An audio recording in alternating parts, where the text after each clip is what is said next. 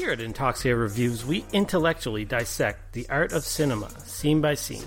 Here's some clips. All he is, it's just a fucking big wooden doll full of cum, chasing kids around. You look up guys who poop in a bag. Because I think that's where you'll find him. Because he is hurt. It's probably just in your search history anyway, isn't it? This movie fucking blows. So don't forget to subscribe to Intoxicated Reviews on all places you find podcasts. Except Spotify. We're working on it.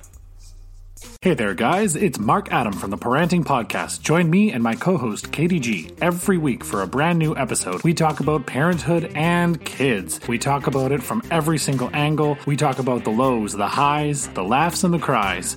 Join us. Subscribe wherever fine podcasts are found. And don't forget to join our community. You can start by visiting us on Facebook, facebook.com/parenting. It's like parenting with an A in the middle because we like to rant about stuff. Anyway, you get it. We'll see you there. Boys Club. Is it called Boys Club because my apartment looks like a boy lives in it? I wouldn't say a boy lives in it. I would say a boy is kidnapped somewhere in here. Boys Club. We're everything. We're true crime. We're World Star Hip Hop. We're World Star Hip Hop. We're Netflix reviews. Stories of the day. Boys Club. Listen. Yeah, do it. We're on iTunes. We're on Spotify. I think.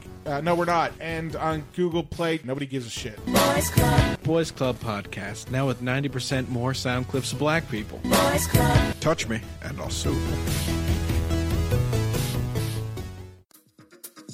Hi there, this is T. Johnny with Quirky and or Queer, a podcast about otherness. Join me as I interview people in the community. I talk to musicians, community workers, artists, comedians, and even my mother about otherness. How does it shape their careers, their romantic pursuits, creative projects, and shape their overall worldview? There are lots of laughs, plenty of tender moments, and some deep conversations. Find Quirky and or Queer on your favorite podcast app.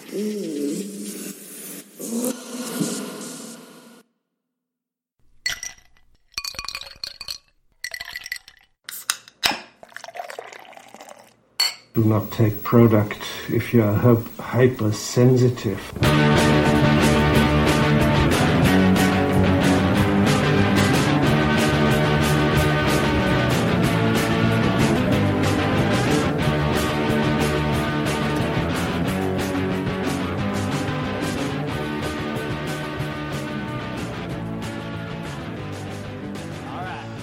Oh, hey, Internet.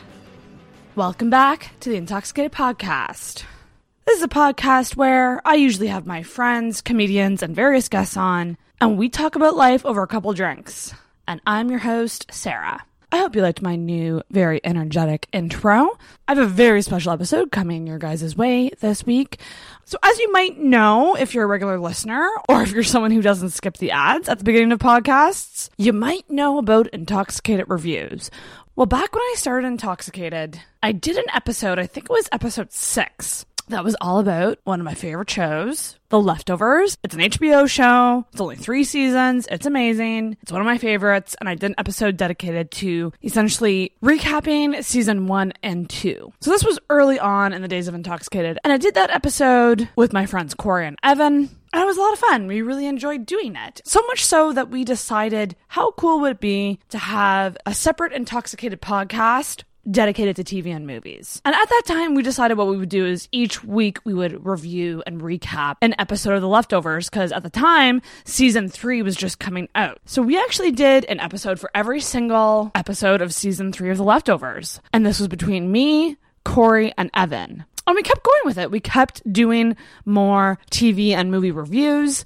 And eventually it got to be too much for me to do, running 2 podcasts a week. It was just insane. I knew that Corey loved doing it, and he knows so much about TV and movies. This was his thing. And so Corey then took over Intoxicated Reviews, which was amazing because he just ran with it and he made it his own. And it's been going ever since. It's actually going to be coming up pretty soon, probably on 2 years for that podcast as well. So this week we have Mr. Corey West from Intoxicated Reviews on the podcast. Now, Corey has done a bunch of Intoxicated episodes here and there. I believe at the end of 2017, we did a year in review, which was just he and I.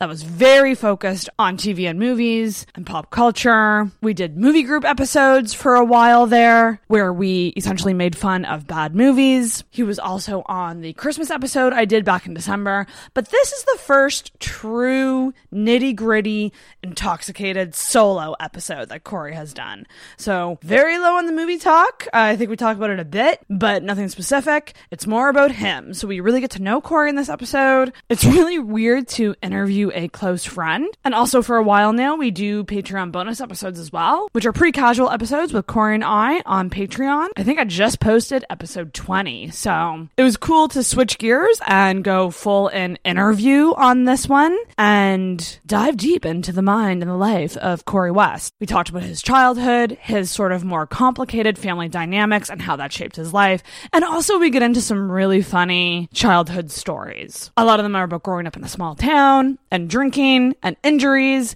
It's really great. I've been wanting Corey to tell these stories on the podcast ever since I started it. So this episode was a long time coming, but I'm really glad it happened. I really hope you guys enjoy it and you get to know Corey more. Corey's doing awesome things on Intoxicated Reviews. He is always coming up with really cool segments to do based on various movies. He does a regular segment called 90s Proof with stand-up comedian Brian Thompson, who is one of the funniest comedians in the province. So it's pretty freaking great. He does a fantastic job on that podcast, and I'm so proud that we kept reviews going, and it's only going to get better going forward. So obviously, please check out that channel. It is a separate feed called Intoxicated Reviews, hosted by Corey, and he releases every Wednesday or Thursday. So guys, I hope you like it. I had a blast. I'm so thankful to have a podcasting partner in crime and such a good friend in my life. This episode was recorded really late at night, and it's a very long one, so I'm going to just quickly let you know where you can find us on social media.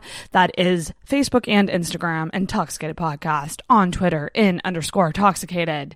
You can check out our website. It is intoxicatedpodcast.com. You can email any questions or feedback to intoxicatedpodcast@gmail.com. Check out our Patreon page. That's patreon.com/intoxicated. We do bonus episodes, early access, and once we get more Patreons, we will be doing more stuff. So if you are interested, you can donate anywhere from $1 to $20 a month to support the show. And of course, make sure you are subscribed to both this podcast and Intoxicated Reviews. You can leave an iTunes rating or review. That always is helpful. And spread the Intoxicated love by telling a friend about the podcast. Quick reminder that I am doing a comedy live stream on Saturday, April 6th. That's going to be a shit ton of fun. I'm working on confirming guests for that.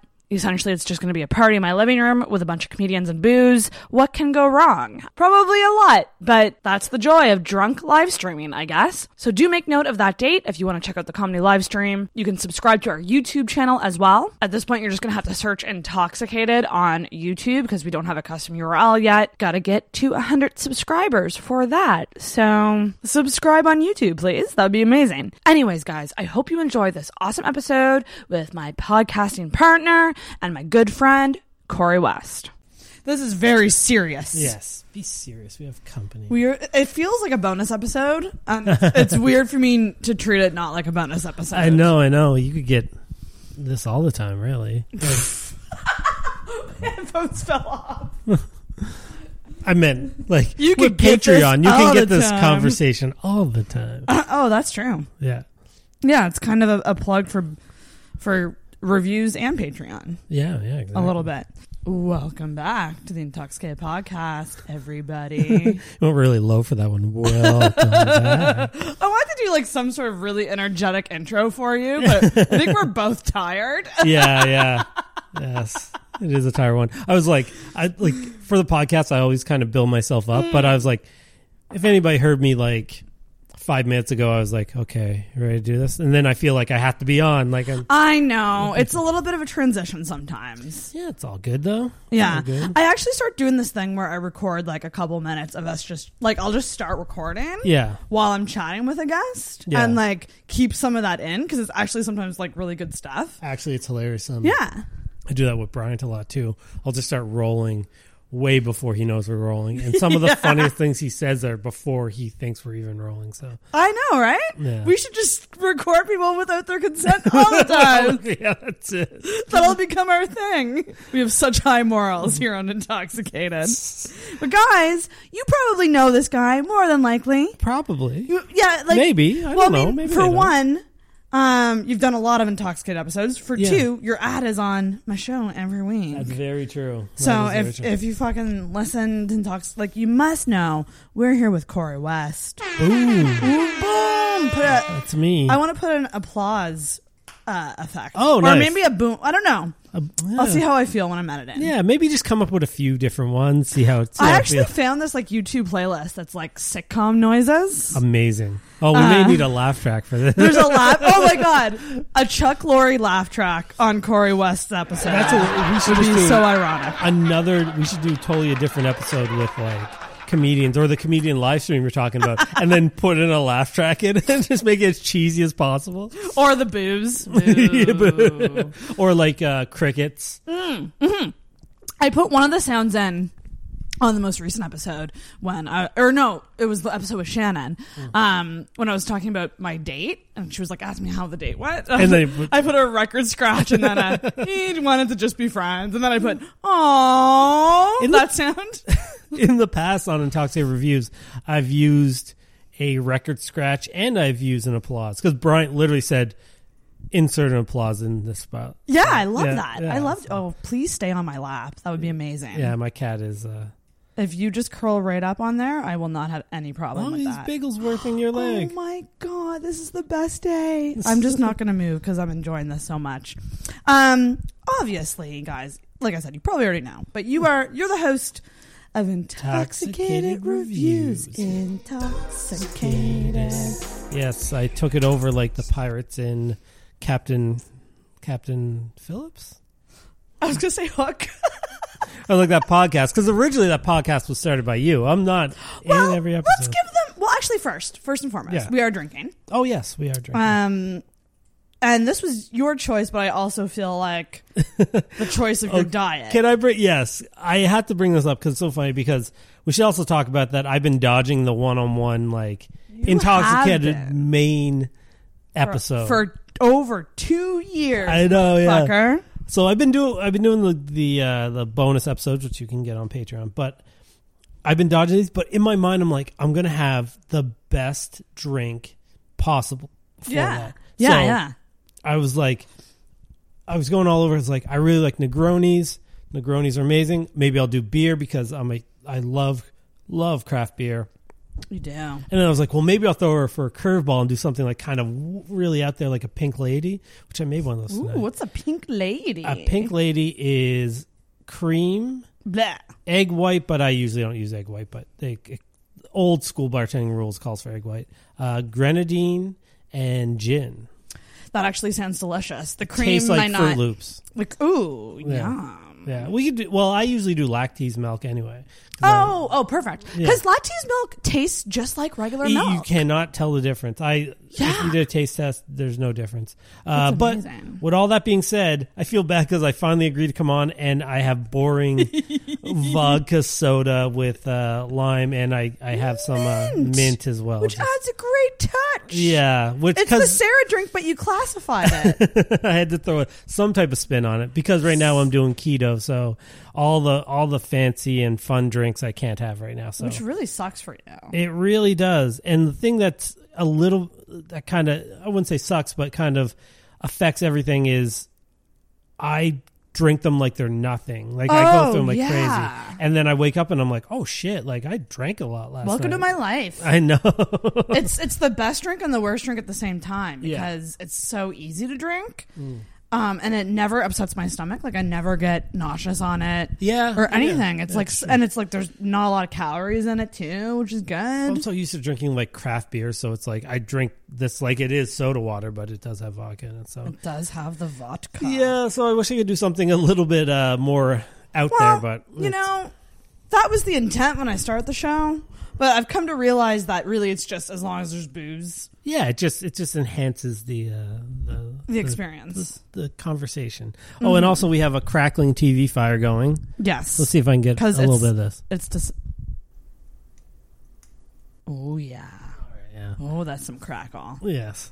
Because even though it's spring, Corey's still treating it like it's Christmas time. I hate Christmas. I know you do. If you listen to the podcast, you know I've been on 2 I hate Christmas rants on the podcast. Do you know how many episodes you have done? Well, on my channel. No. You don't know, though, either. I mean, we could probably figure it out. It'd be tough because you have to factor in the movie group as well. And those are... Yeah. So we did the Oscar episode. That was the first Intoxicated episode that aired. It wasn't the first recorded, but that was the Oscar, the first movie group Oscar episode. Mm-hmm. Then we each got a pick with the movie group. And we went once around through that. Plus... Wait, what were all the movie group episodes? This might be fun. This may be fun. This may be tedious, too. The first one was The Room. The very first movie group one, because I picked The Room.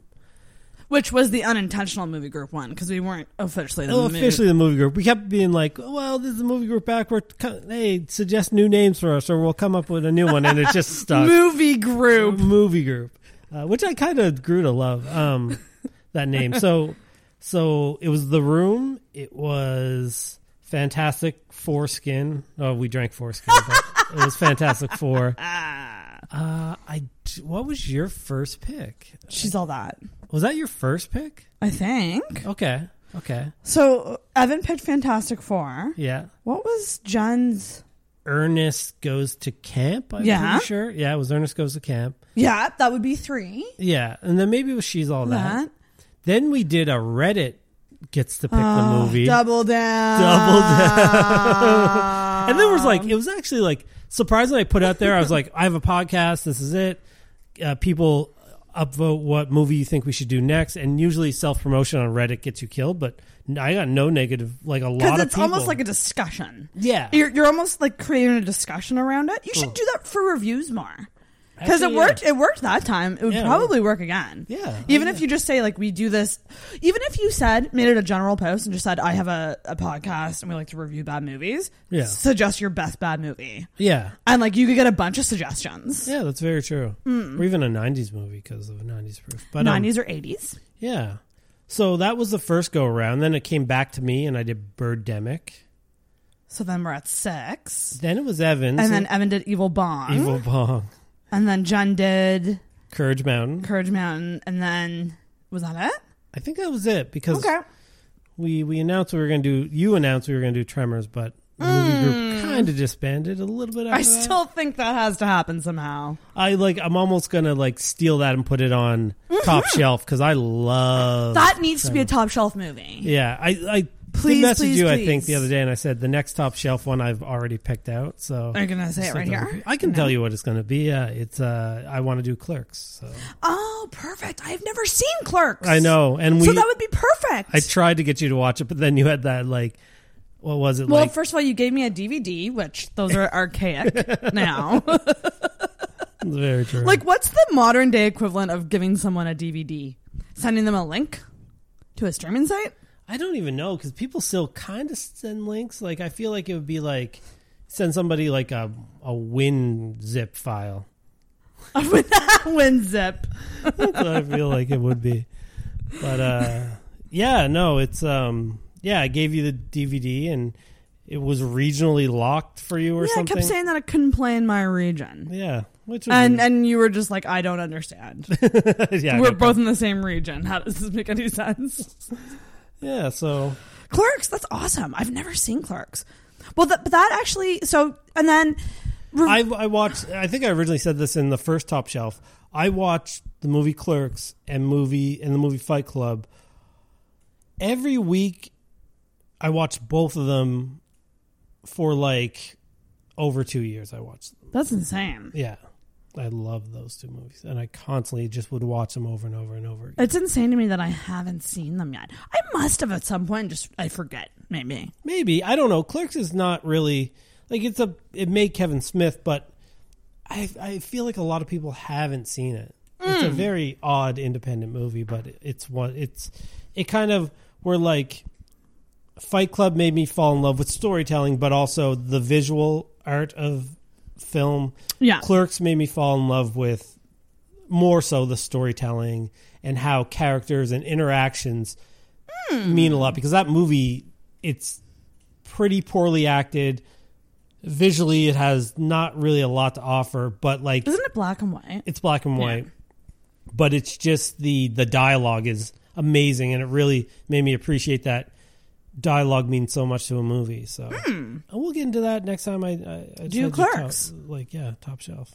And I like the idea of, because with the Fight Club one, I hadn't seen Fight Club. You and Evan had and loved it. Yes. And I watched it for the first time the night before. Yeah. And like, it was just an interesting... It was a idea, like of someone seeing a movie that you love so much, for the first time. Yeah, and I think kind of why I held back on doing another top shelf. I really struggle over the movies. I say that I don't have done one top shelf, but with Fight Club, there's so much to talk about because that movie, there's so much symbolism and like behind, like and actually, Fight Club today is kind of an amazing film to watch. On like toxic masculinity. I don't know why I can't say that. Yeah. I can't say that word because I'm a male and my hormones won't let me say it right. But it's such a I think relevant movie to watch right now. Hey, I have a surprise segment coming up later. Oh, okay. Nice. That I didn't tell you about. That I'm like, he's either going to be really pissed at me, great. or he's going to love it. No, you're not going to be pissed, I don't think. Nice. I feel like if I was going to piss you off, it would have happened already in our friendship. Do you know what I mean? Yeah. I think we're past that. Friendship origin, though. We do normally do it. We've talked about it before. Yeah, but we met 2014. Yeah, probably around there. Yeah. We kind of have. I guess our friends group is we have an extended friends group that kind of interacts, I guess. Yeah. I just essentially started going to trivia. And you've been going to trivia for a long ass time. Yeah, I couldn't even say how. Like, it's been, very, very long. And you've seen many friend groups come and go. Oh, yes. From the weekly trivia team. Yeah. What's that like for you? Is that weird? It is it's more weird looking back on it because it's kind of, I don't know, it's literally like different friends groups that have come in and out because of different times. Like, I think it all started with me and Norm, and funny enough, it started with me, Norm, and a friend of ours, Toph. But holy crap, Toph was doing trivia too? It all started on one night. I think Toph went the first night with me and Norm. And we went to Rock Bottom, where trivia is, and that was like the first trivia group. And then Norm is the trivia host now. Like, it's been like kind of like so weird that like he's gone from just playing to like being the host.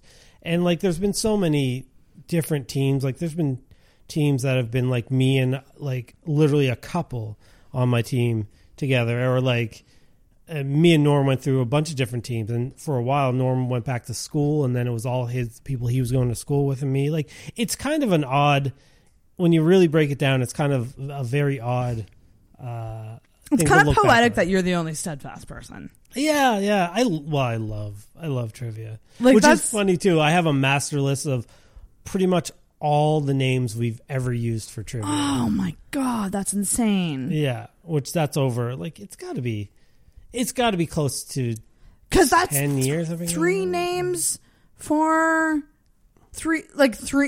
Yeah, three names each week. Yeah, because we do a different name for every round, which is kind of madness, to be honest. Oh yeah, it's kind of insane. That's kind of unheard of, I think, in trivia. Yeah, we had to tone it down because people started getting really offended by our team names. But we're not so bad anymore, I don't think. No, we're not. Although bad. Norm refuses to read them every now and then. Yeah, ones I don't even think are that bad. I wish I had an example off the top of my head. There's one that you wouldn't read, and I was like, "What was that?" The A Star Is Stillborn. He read that one out. I mean, what? I get it. Yeah. I get it.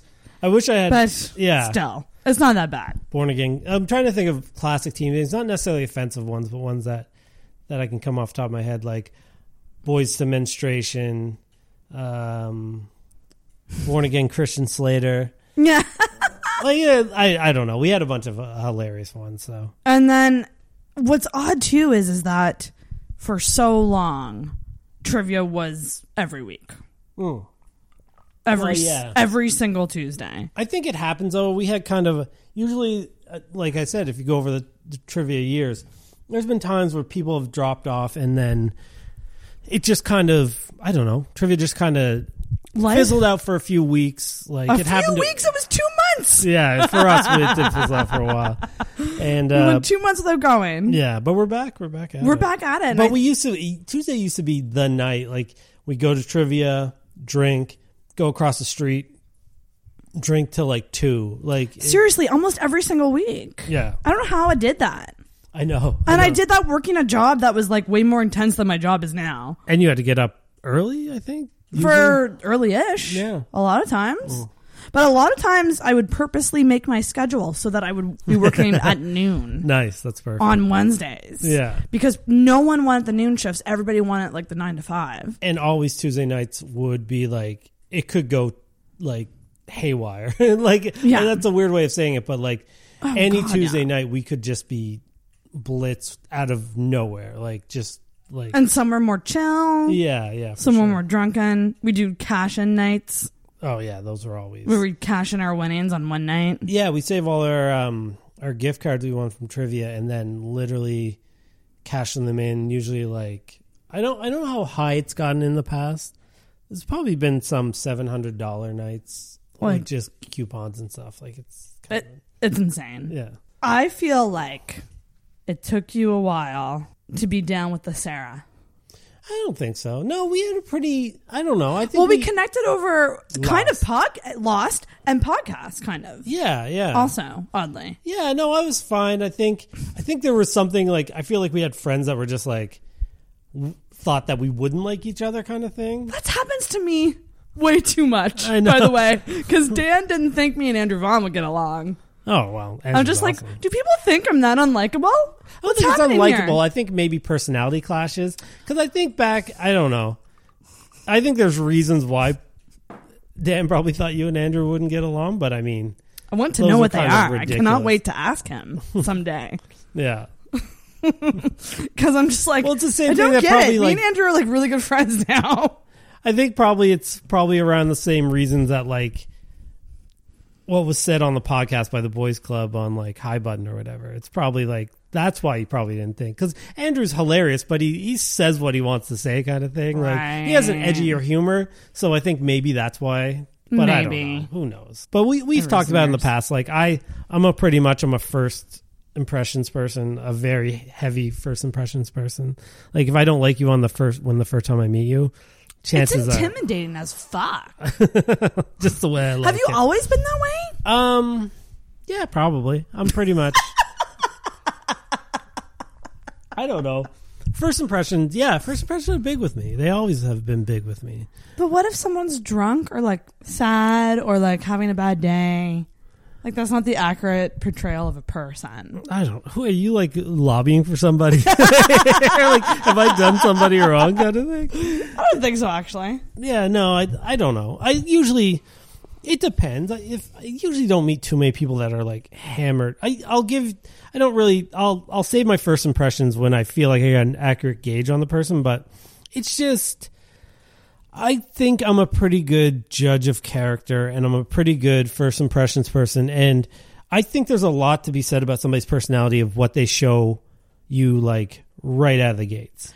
That's actually very true. Because if a lot of people, and I probably do it too, but if they meet you for the first time, people want to convey something to you. Usually, if they meet you. So, and sometimes that's not fake, but that's not real. It's like they're kind of putting on a demeanor that's a little bit put on, which is fine. But I think I can tell from first impression demeanor what type of personality you are. Like, if you're trying to impress me, then you're an insecure person. If you're trying to be like an asshole to me right out of the gates, and I don't think I'm an asshole to people right out of the gates.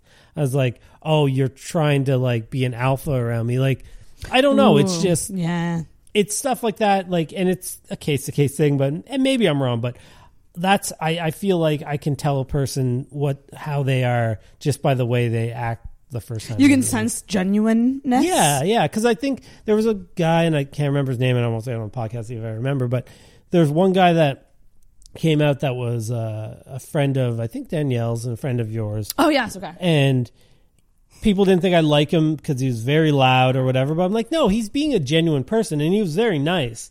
But he was loud and having a good time, and people were like, oh, you must hate him. I'm like, no, he was a very genuine person. He's very nice.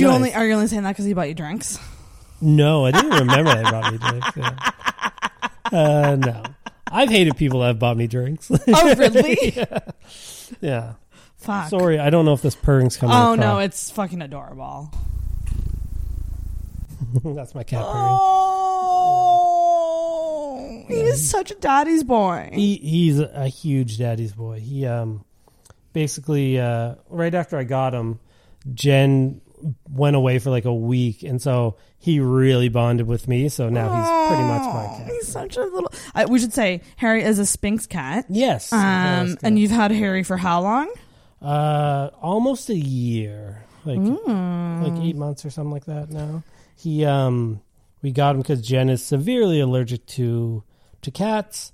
Turns out she is severely allergic to him and has to take a bunch of pills to be around him anyway, but we're keeping him. He's way too cute. I don't like it when people are like, I'm allergic to cats, so I'll never... It's like there's ways around it. Yeah. Well... You can do it. That's why we got a Sphynx cat, because we're like, oh, allergic to the dander in the hair. Nope, she is allergic to the saliva, which we did not know. Saliva? Did not know. Because for some people, it's the cat scratches. Yeah. Like when the cat scratches you or something. Well, I think that's...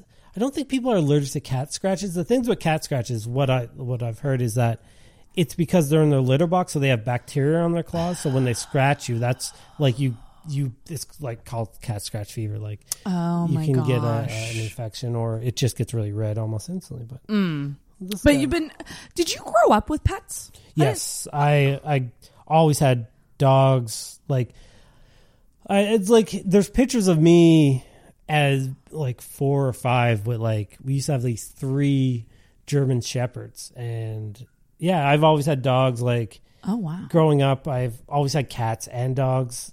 Like my at the mom, same time. Yeah. Yeah, and this is terrible to say, but there's always cats, there's always dogs, but I kind of like, I love my cat now. Harry's amazing. He's my cat, but I don't technically want pets anymore. I'm kind of over pets. Just because, I don't know, as a kid, I don't know why. I guess it's my personality.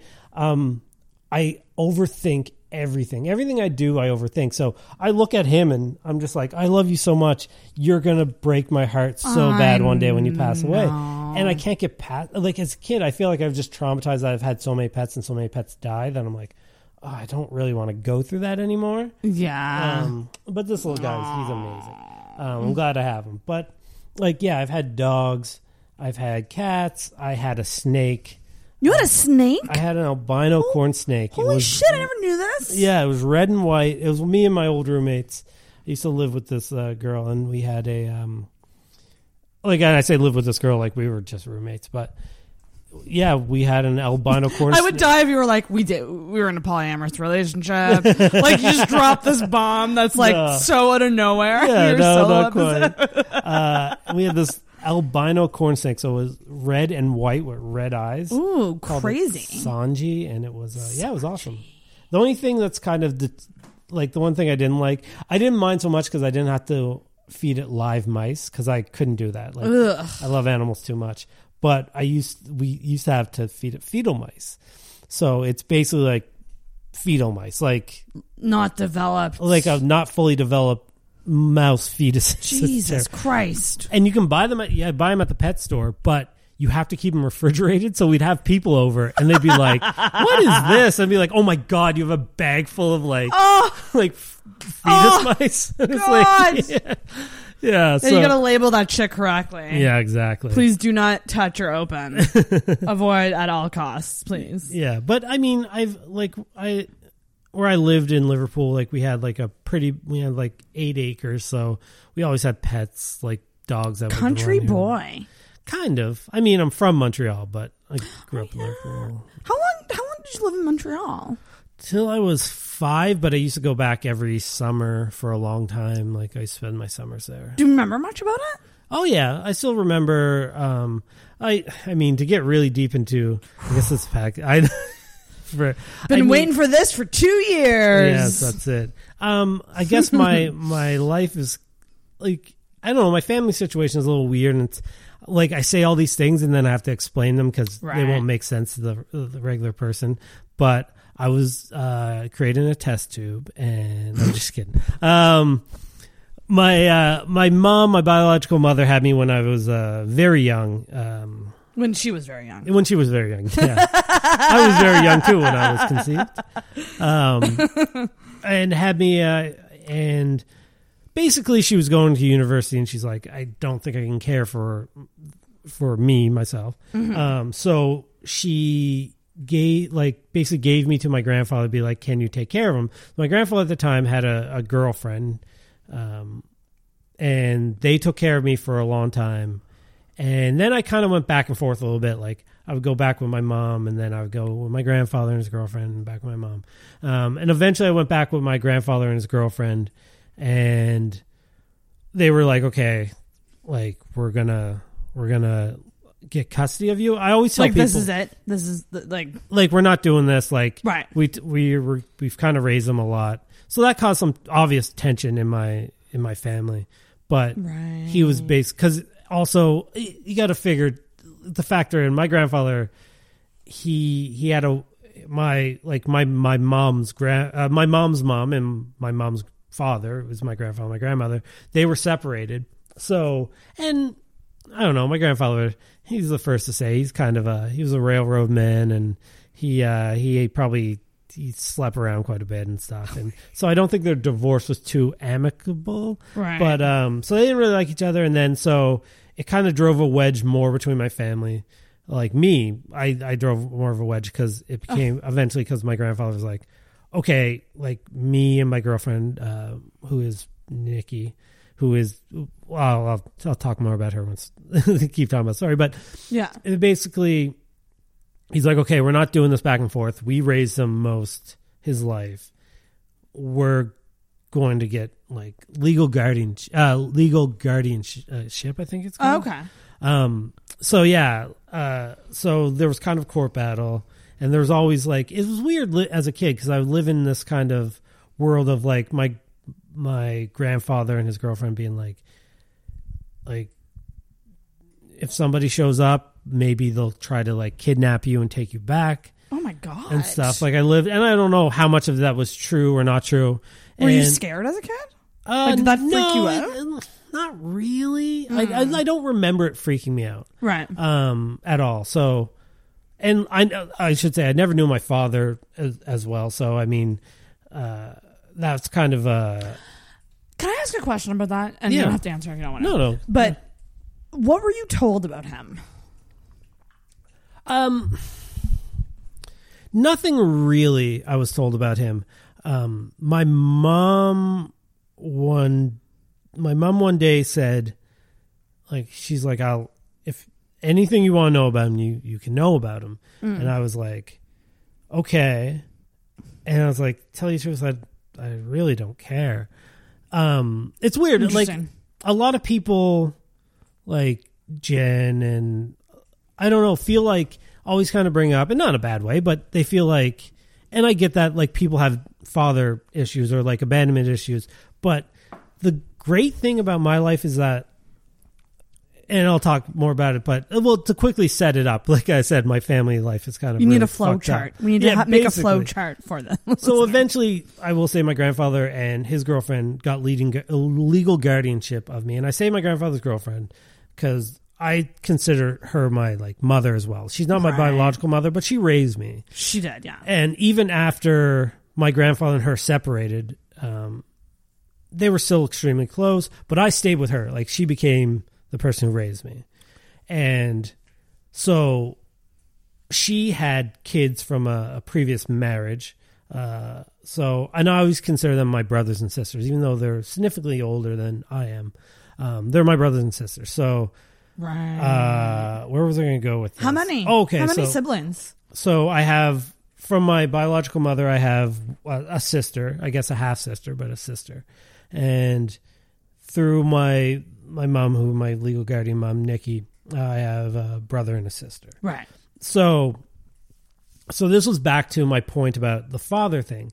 Like, people are always like, do you have abandonment issues? Is there something that, like, you don't have a father around? I was like, tell you the truth, no, because my grandfather was basically raised me. Like, right. He was that father figure. He was that father figure that was like cool, but he was also like the disciplinarian a little bit, but he wasn't like that bad, but he was like a father figure. But my brother from my guardianship side, he was older than me, but he did the father things. Like, he did the catch, and he did the I'll take you to, like, go see wrestling at the Forum in Montreal, or I go take you see hockey games. Like, he filled that void, and I was like, I don't care who my dad was. Like, he's probably in a tough situation as well. Like, I don't know what I would do in that situation. He was probably very young as well, and whatever. And that's the thing too. I don't hold any ill will towards him, but I was like, I don't care because I never had that void. I always had a father figure in my life. I don't necessarily need a father.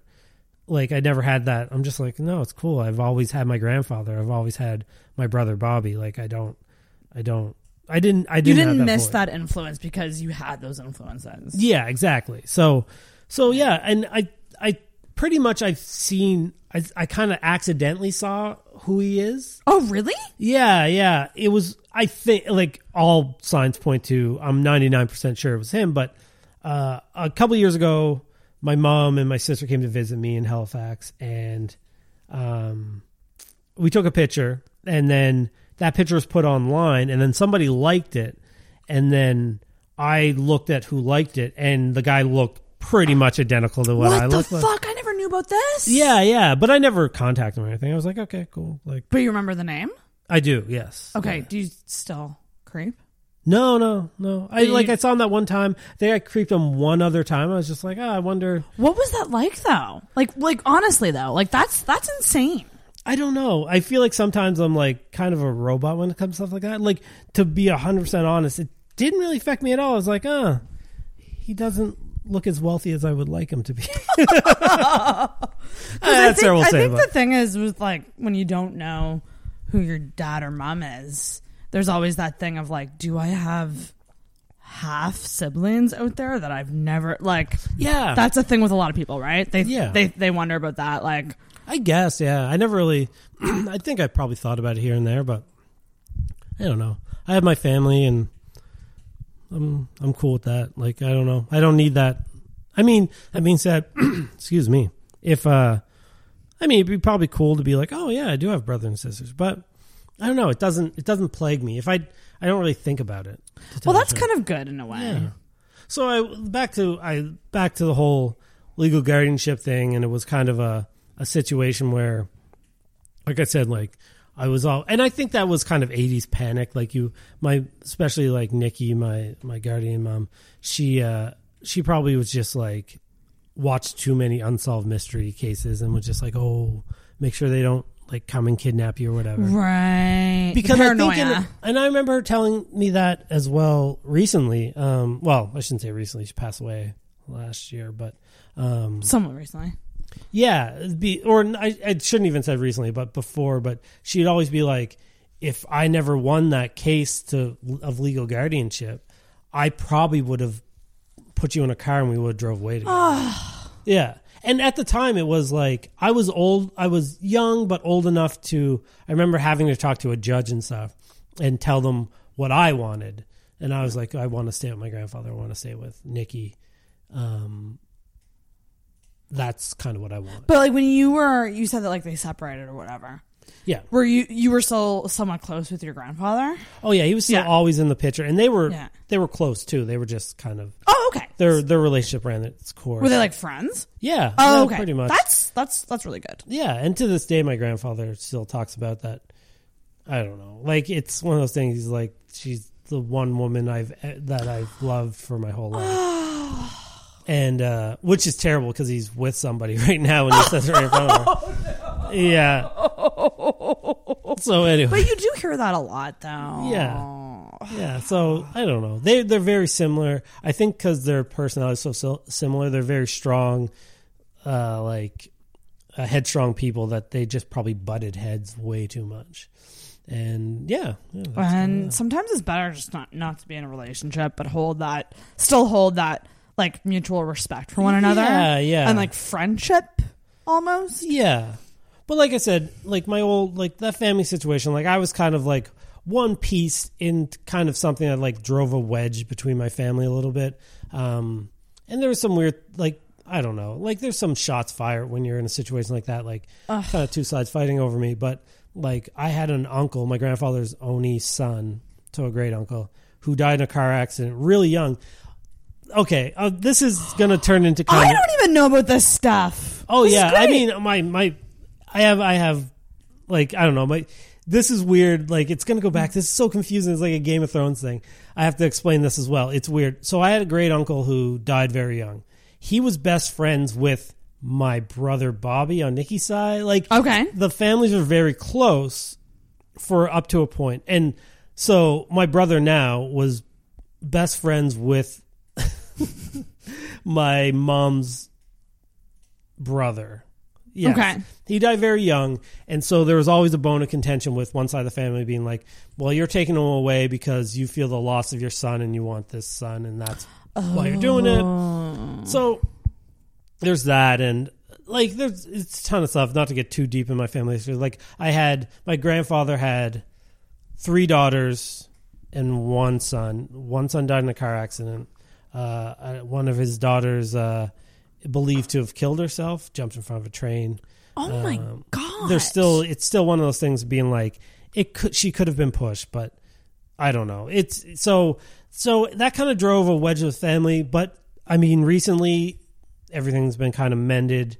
My grandfather is now back on speaking terms with my mom and also my aunt. So it's good. I mean, but yeah, it was a lot of tragedy. Like I think more than like caring who my father and stuff was for years growing up, I kind of carried a little bit of a guilt with me that I was the reason that right 2 sides of my family were like split down the middle. We're at odds. Yeah, fighting. And it's kind of weird too because, and not that, I don't know, it doesn't factor in greatly, but a little bit. Like I'm the only really biracial child in that family. Like I'm half black, half white. Shit. Everybody like I should say like my guardian side, they're all white.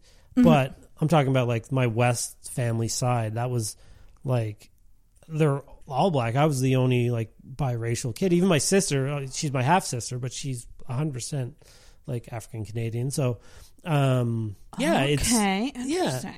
So and like it's weird because being half black as I am, I've had to deal with like racism, but there's been times within my own family, and not my immediate family, but like parts of my family where it's like I feel like people didn't accept me because I wasn't 100% black in my own family. So that's some fucked up shit. Though. Yeah, it's weird, and not like really anything bad, but just like there was a like I don't know, there's definitely some reverse racism there, and just I don't know, like I don't know why, but so yeah, people don't always think about that. Yeah, that side of it. If you're half black and half white, yeah, and it's kind of funny too. Like my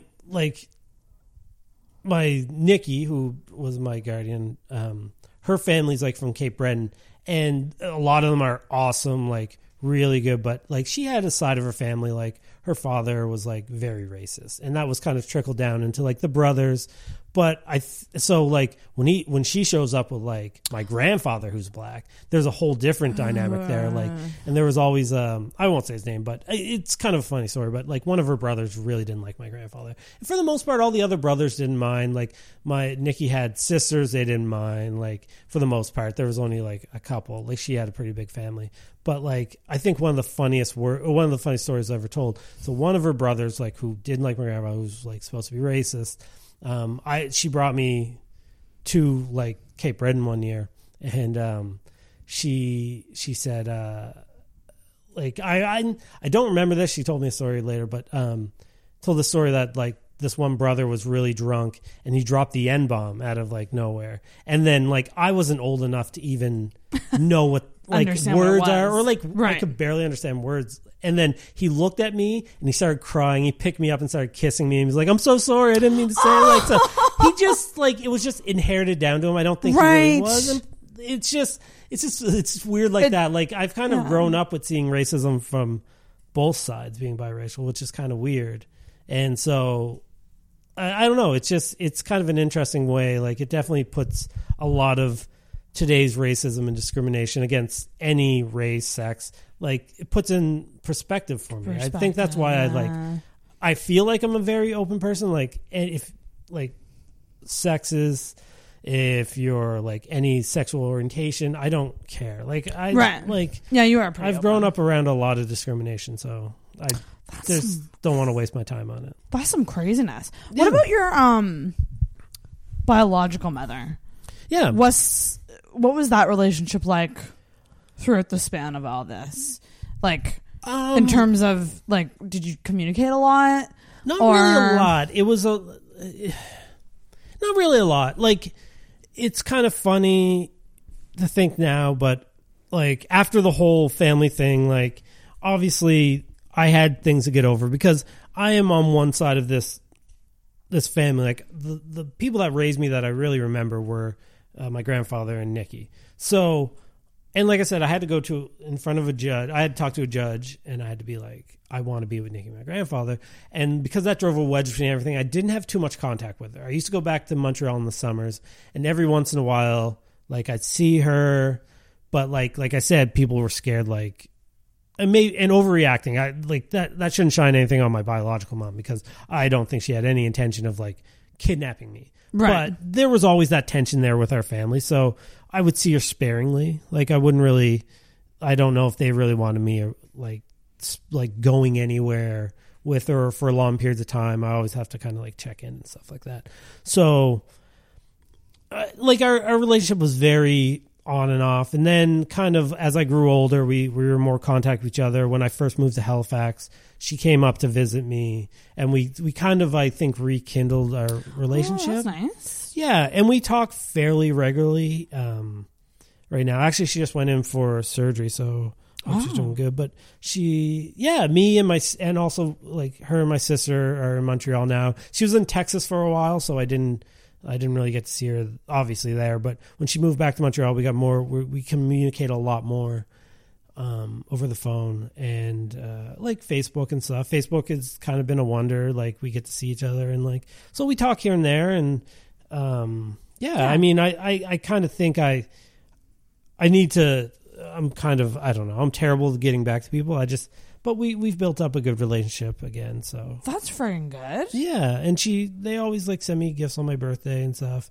Oh, that's nice. Her and my sister, like my sister's awesome. Like they've been up a few times up here. Like we really probably the most connecting we did and really was my grandmother died like quite a few years ago now. And so that's when they first came down. That's when they came down for the funeral. That really kind of like we had our bond again. So yeah, we talk all the time. Like it's funny. Jen told me like kind of let it go by accident that my mom calls her and talks to her online really? To check up on me. Yeah.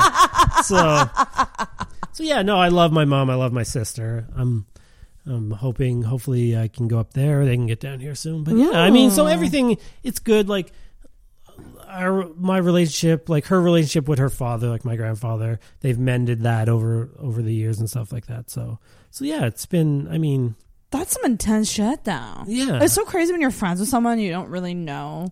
Yeah, I mean, all the details. Yeah, it's not. You've something always been pretty hush hush about your family stuff. Yeah, I mean, not for any reason, but I never really think about it, I guess, and it's not something I can bring up in casual conversation. But well, people who have these like unique family situations, it's weird. Like they're kind of forced into like figuring things out, like on their own in a weird way. Yeah, and then you build your own family, right? Yeah, exactly. So, and it's kind of funny because my wife Jennifer, she comes from like the nuclear family. Like her family's like very traditional, separations, no separations, like no like drama. Like her parents are awesome. They're super just clean cut people, very religious, just clean cut people, hardworking. She has a sister. Like she comes from almost a perfect family, and then I was like, "Well, wait till I tell you about mine. Mine's like a fucking hurricane." What's that like, though? So you meet Jen, yeah, your wife, yes, and very different backgrounds, yeah. And were you raised religious at all? No, I wouldn't say I was raised religious. I've been kind of exposed to a lot of different religions, I guess, growing up. Like my grandfather's on again, off again. I think he's back on again, Baptist. But like Nikki was like raised Catholic. Oh, okay. So like you've been exposed to a couple, but like, were you like, did you have to go to church all the time? Well, no, but after I started stopped going to Montreal for my summers, I used to go to St. John, New Brunswick. And it's fun as a kid. And I would stay with my cousins, who I'm very close with, almost like brothers, like Chris and Mike. And I would stay with them. I guess, yeah, they're anyway, it's like my grandfather's brother's kids. Mm-hmm. And my aunt. So my aunt, my aunt Helen and my uncle David. And Helen's awesome. She's born again Christian, so she's Baptist as well. And so every summer I used to go there every summer in St. John after a while, and I would have to go to church three times a week. Jesus Christ. Yeah, I think it was 3 times. And David never went, my uncle, even though, but if I was with Helen, if I was staying there, I had to go. And I went to Bible camp. Like, that's a story in itself. Oh, Bible camp. Yeah. Man, things tend to go down at Bible camp whenever people tell me, whenever Bible camp comes up. I'm like, yeah. So I guess I can tell the quick. Oh, I think I know what it is. Breaking my toe story. Oh, here we go. Okay. So I went to Bible camp. It was a really nice camp. It was like they had horses. Like, it was huge. And they had this big chapel where they had rooms and like the mess hall and everything. But the girls and guys couldn't fraternize. Question about that. Did that make it more intriguing? Like, you're young boys. Yes. And, okay, what age is this? God. I'm bad with ages, too. I'm really terrible at ages. Crap. I'll say 15, 16. Around puberty age, though, right? Yeah. Or maybe older? Slightly older? No, I was probably around puberty age. But, like, what's that like? Like you're not allowed to, like, see the girls, so you're just like, ooh, what are girls like? Like, does that make it worse? Like, I would think that it would, but I don't know. Shit. You tell you the truth, not really, because it may be a little tough for myself, but I would go to Bible camp because my cousin went to Bible camp, but I wasn't necessarily that religious. But like, I'm by trade, for lack of a better term, I'm agnostic, which is like basically the lazy man's atheist, but that's a community joke, I think. So I wasn't religious, but it wasn't like a bunch of rebellious kids there. It was pretty Christian Baptist kids. Like, they weren't, yeah, kind of, but it was a fun time. But kind of like, the girls are very, like, there was no rebels, I don't think, ever. Like, I was probably the biggest kind of rebel there, which maybe God eliminated me from the equation that week, is because I was like the outsider. Oh, I love this. Okay. Keep going with the story. So basically, I get there. We get there. So the girls get to stay up in like where the chapels are, and it's like they have full bathrooms and like these very nice ones, and the mess hall and everything. Like, anyway, the boys have to stay in these cabins that are across. There's a little pond, but they're across the pond in these log cabins. So what happened? I guess a week before everybody showed up to camp, a skunk went and sprayed the whole area, so it stank. It stank terrible. These old rickety cabins. So we had to stay in these cabins. On the first day on the first day I was there, I was eating a Wonder Bar, and I started choking and had to get the Heimlich maneuver for my cousin. I almost choked to death. Second day, there was a polar bear dive. I jumped in the water. Somebody jumped in after me, kicked me in the face by accident, and knocked me out underneath the water. Oh, my God. I had to be dragged out. Third day, I was on a top bunk in the bunk bed. I jumped off the bunk bed. My foot landed almost like straight down. I broke my big toe, and the bone popped out of the skin and knocked my toenail out from the back.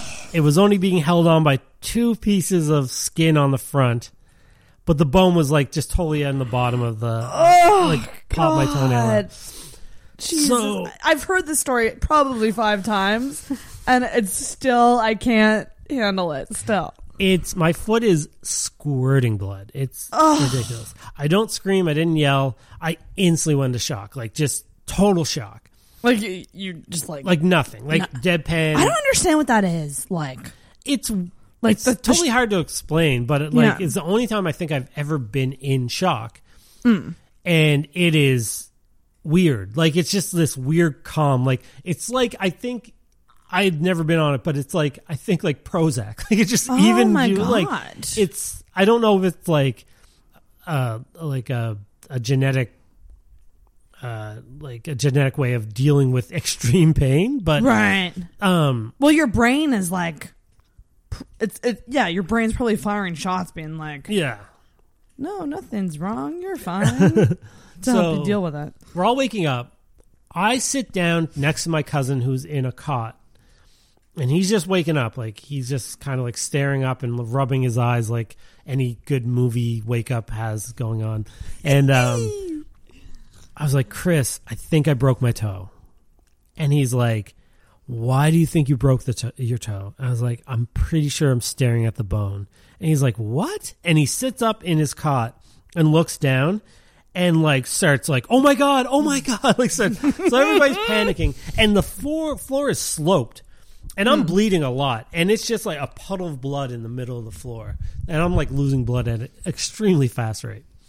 And so it's weird. We had this, and I don't know. We had this counselor that obviously had to stay with us in these log cabins.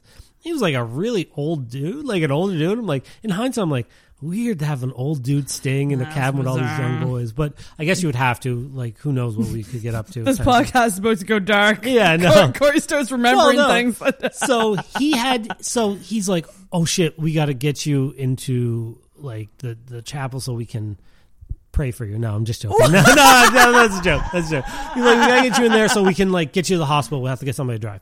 So he literally has to carry me like a groom carries his bride to into the chapel or whatever, in the main building, I should call it. It's not just chapel. And I could hear like all the girls getting up because like he had to walk across a bridge that's over a pond, and he's carrying me, and I could hear girls laughing, and then I get really close, and then I think they could see how ravaged my foot was, and I just hear them like one by one, all these girls start screaming above me. And God. So I don't know. This is the worst place to put a kid. They put me in the mess hall where they're prepping food. Like, I'm bleeding like crazy.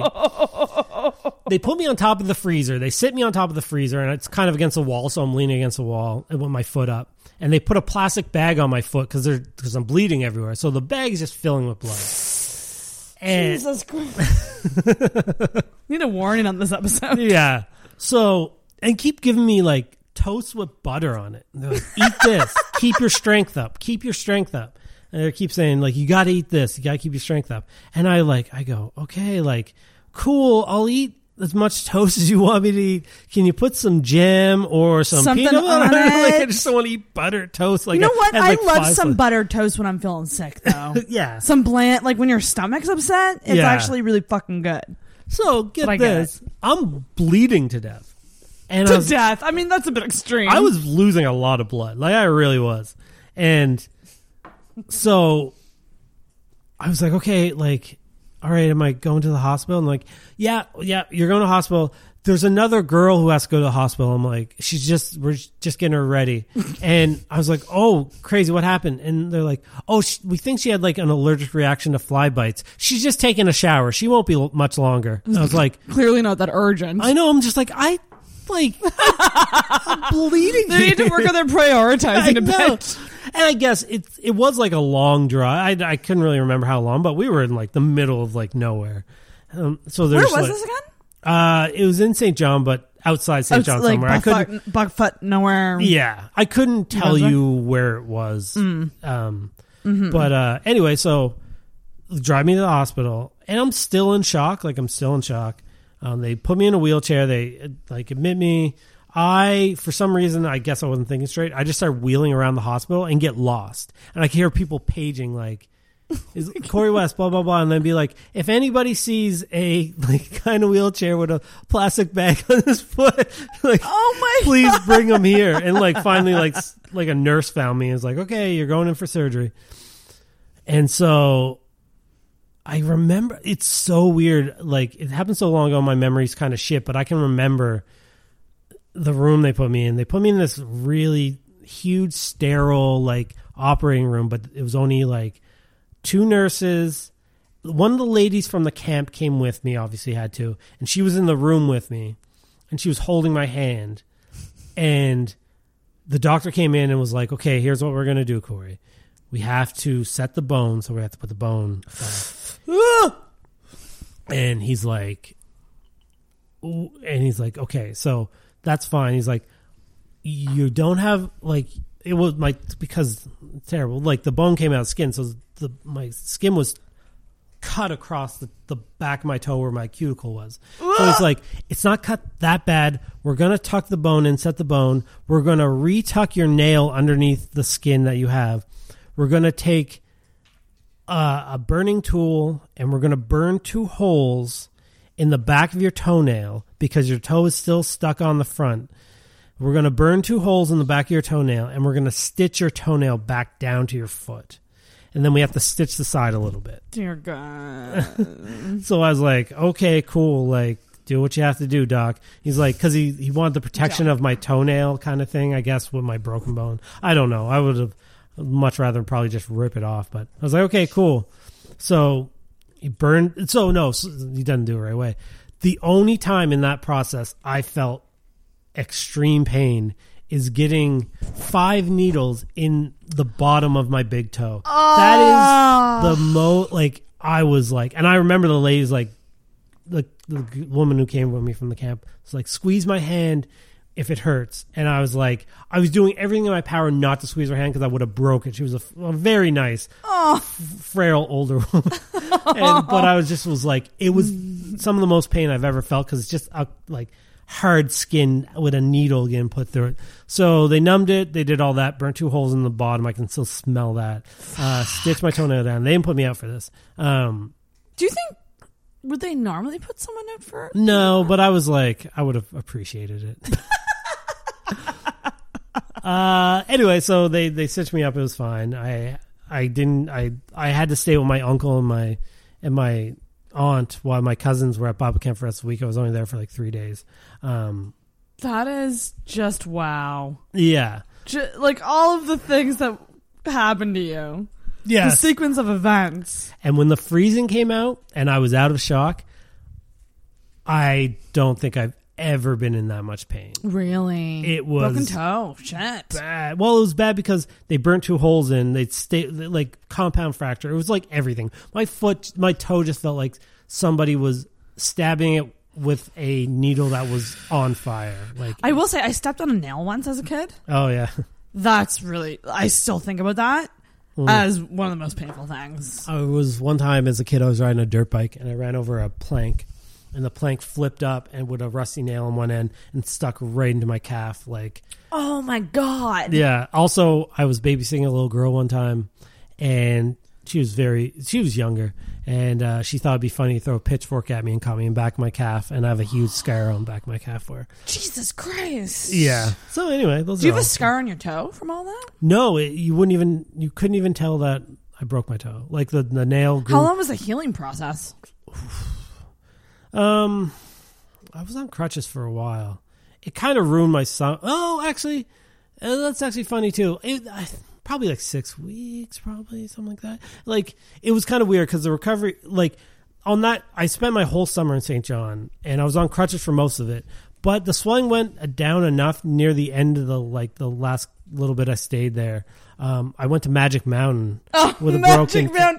Can we just talk about the fact that, like, for I think 3 years in a row, More than that. we kept wanting to go to plan a Magic Mountain trip, Yeah. and it's never happened. So with a broken toe, I went to Magic Mountain, and I had a water slipper on so I could do all the stuff, and so we went to Magic Mountain like near the end of my vacation in St. John, and I tore my elbow open on the Kamikaze. Jesus fuck! How the fuck? I know. Well, okay. First of all, that water slide should be illegal. I don't think they. Oh no, I think it's still there. But How the fuck is that a legal thing? the Kamikaze, yeah. That water slide. Well- It's going straight down, right? Yes. How is that legal? I literally, it was my fault because you're supposed to go down like that coffin, cross your arms across your chest, and I put my elbow down and it just ripped the skin out. Also, I was in the wading pool and a little kid shit in there. A turd just like floated by. I was just thinking, I'm like, that's Magic Mountain in a nutshell. Yeah. To me, it's that and like Band-Aids and water. It's pretty disgusting, but like in the best way possible. Yeah. You Also, know? well, in the St. John trip, it wasn't that year. Another year, there's this place everybody swims called the Res, in the reservoir. Ooh. So it's real dirty. And one year I went and swam in that, and my eyes swelled shut for like a day. Jesus Christ. Yeah, I've had a rough go at it. How the hell are you not dead? I don't know. I'm on borrowed time for sure. But yeah, that's madness. What about high school? I mean, obviously, I want to get Brian on here to talk yeah. about We'll have high me school and Brian stuff. from Intoxicated. But I want you to paint me a picture of what you were like in the high school years. In high school years, I would describe myself as the quiet guy in the popular jocks group. Like, the one I would hate the least. probably. We were. Because I know it's like the jocks are always assholes. I don't think we were that big of assholes. They never think. Well, you know what? It's true though, because even when I think of high school, I'm like, there were definitely jock assholes, but then there were other guys that were legit nice guys. Yeah, So maybe that's where you fell. It came in a weird time. Like, I feel, especially at my school, everybody's, for the most part, all the groups got along. Like, there was no we were the jocks, but I don't think like anybody gave a shit. Like, nobody gave a shit about sports. So it's just kind of like, oh, that's just another group, but they're not. Did you drink underage? Yes. What? Oh, I asked this to almost every single guest. What was that like the first time that you got drunk? What was that like? And what did you drink? Do you remember it? I know one time that may sound ridiculous, but the first time I got drunk, I guess I wouldn't remember it, but it was probably when I was around 4. What? I wouldn't remember. I was not expecting that. I was expecting 14. Yeah, no, 4. What? No. I stole a beer. They're having a party, and I drank it. And I guess I threw the biggest temper tantrum that has ever been seen. You were an angry drunk. Yeah, already. But the first one I remember, I was probably about, Going back, that's I would say I was probably about 13. Jesus Christ, okay. Stole a bottle of creme de menthe. And me and my friend drank the whole bottle and then proceeded to puke green. Oh, well, that would be one of the worst things that you could... Yeah, but it's one of the things, like, it's one of the only things I think I could have stolen and drank at that age, because like, ooh, this tastes like mint and sweet. And then it's like, oh, this is terrible for you. Right. But, Fuck. Oh. Funny enough, I kind of remember more. I remember the first time I did shrooms. I remember the first time I smoked weed too. Yeah, I remember the first time. The first time I did shrooms is a pretty interesting story too. So, ooh, I want it. You're such a good storyteller. Thank you. I ramble a lot, but so I did shrooms with a bunch of my friends. I don't know if I should name them, but. Name them. No, but we're over the hour point, so we did a bunch of shrooms, and classic thing, like, hey, like, we did shrooms, like, they're not kicking in, fuck it, let's go to a bar, like, and so so we went to a bar, and instantly when I walked in the bar, I'm like, oh shit, they've kicked in full blast. I should not be in public. What was that like? Them kicking in. It was, everything went green. Everything was like a green filter. Yes, like everything was a shade of green. It was almost like you're reviewing the world through like a St. Patrick's Day pair of glasses. Basically, yes. Interesting. Everything was green. Everything was a shade of green, and I could just feel my chest, like it was like somebody was inside my chest tickling me, like. And it felt like it was amazing. Like, it felt like really crazy. When you described that feeling, I just felt it. Yeah. And wow. I know. It's awesome. The only bad negative effect I found was I had to really concentrate hard on peeing. I didn't know how to pee. I had to concentrate on, like, this is how you pee. This is like, release this. See, that's hilarious to me, because when I'm really high on weed, it's the opposite. I think I'm peeing everywhere. Like, I feel like I don't have control over my pee. That's hilarious. So we went to this bar, which is called Alley 9 in Liverpool, and it's literally called Alley 9 because it's a bowling alley, and then it has 8 lanes, and the 9th lane is a bar. Like, it's just cut off. Alley 9. Yeah, it's not called that anymore, which is stupid because it still should be called. Does the bowling alley still exist? Yeah. It's called Spirits on the Mersey or something. Something stupid. Like, Alley 9 was amazing. But that was like, it's kind of weird in Liverpool growing up. You had 3 bars that we would go to on, like, weekends and stuff. You had Lanes, which was the high class bar where all the mucky mucks went, and if you want to have a good time. Mucky mucks? Yeah, mucky mucks, like rich people, yuppies. For Liverpool. Like, that was kind of the high class one. Like, drinks were a little more expensive. It's a room that, like, plays like jazz music, and you just sit there and like have your drink or whatever. I lit the floor on fire in there one time by accident, lighting Zambuca shots, and I lit my hand on fire too. I'd love to do a Zambuca episode at some point in my life. I love Zambuca. And then there was Dooley's, which our Dooley's had a dance floor, and that was like the amalgamation of 2 bars. So that, like, you had like the Mucky Mucks, and then you had like kind of the Hicks would just, everybody would go to Dooley's. And then you had Alley 9, and that was the hick bar. Like, that's like, you had to be in good with some people, because if you weren't, you prepare to fight. Like, you're going to, like if you were a little too highfalutin, you're probably going to fight there. Like, somebody pick a fight with you. So we used to go there every Thursday because they had karaoke. But so this night, it wasn't a karaoke night, but we went on shrooms. And everything was green, and a friend of mine that I've known most of my life, a female friend, I won't say her name, she was there, and I have zero interest in her. She was just a really good friend. So we were talking, and her boyfriend was there hammered, who was actually a friend of mine, which is weird, like, friend of mine, but like on and off friend, like, but like we never had any type of ill will towards each other. Oh, actually, no, I'm messing that story up. It was his brother that was dating this girl at the time. Oh, okay. It was actually died recently, which is terrible. But anyway, shit. So this guy took exception to me talking to her, And I remember I was sitting at a table, and I had a friend there who gave us the shrooms, who was like a shroom professional. Like, so he just kind of looked, Shroom professional. well, like compared to us, like Has done it before. Yeah. No, yeah. So he was kind of looking out for us in case anything got too bad. Like he would know how to calm us down and stuff. So I remember, I went to go talk at a bar, and then I came and sat down at the table with everybody. And he came over, and he kind of leaned down at the table at me, and he started trying to intimidate me. He's like, "Don't you ever fucking talk to my girl again. I'll fucking take you outside and beat the shit out of you." And the shrooms, this was hilarious to me, and the shrooms did not help. So I start laughing because I'm like, "Oh my God, this guy's literally picking a fight with me because I talked to this girl." And he just kept going on. He's like, "You think this is fucking funny?" He's like, "It's not going to be so funny when I fucking beat the shit out of you." And then he's just doing this. And the more he's trying to intimidate me, the more laughter I can't control. I am losing my mind. I'm laughing. I'm like crying. I'm laughing so hard. Oh my God. What was she doing during all that? She wasn't even around anymore. She was on the outside of the bar, so she didn't see any of this, because she would have came over and been like, what the fuck? What the fuck are you doing? Yeah. So I get I'm laughing so hard. And so he grabs my shirt because he's pissed off. He's trying to be so tough, and I'm laughing at him. And my friend, who was the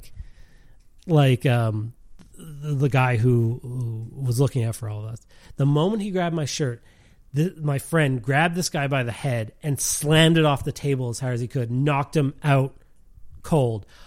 I thought I was going to die from laughing. That happened when he slammed his head off the table. I thought I was going to die laughing. It was the funniest thing I've ever seen in my whole entire life.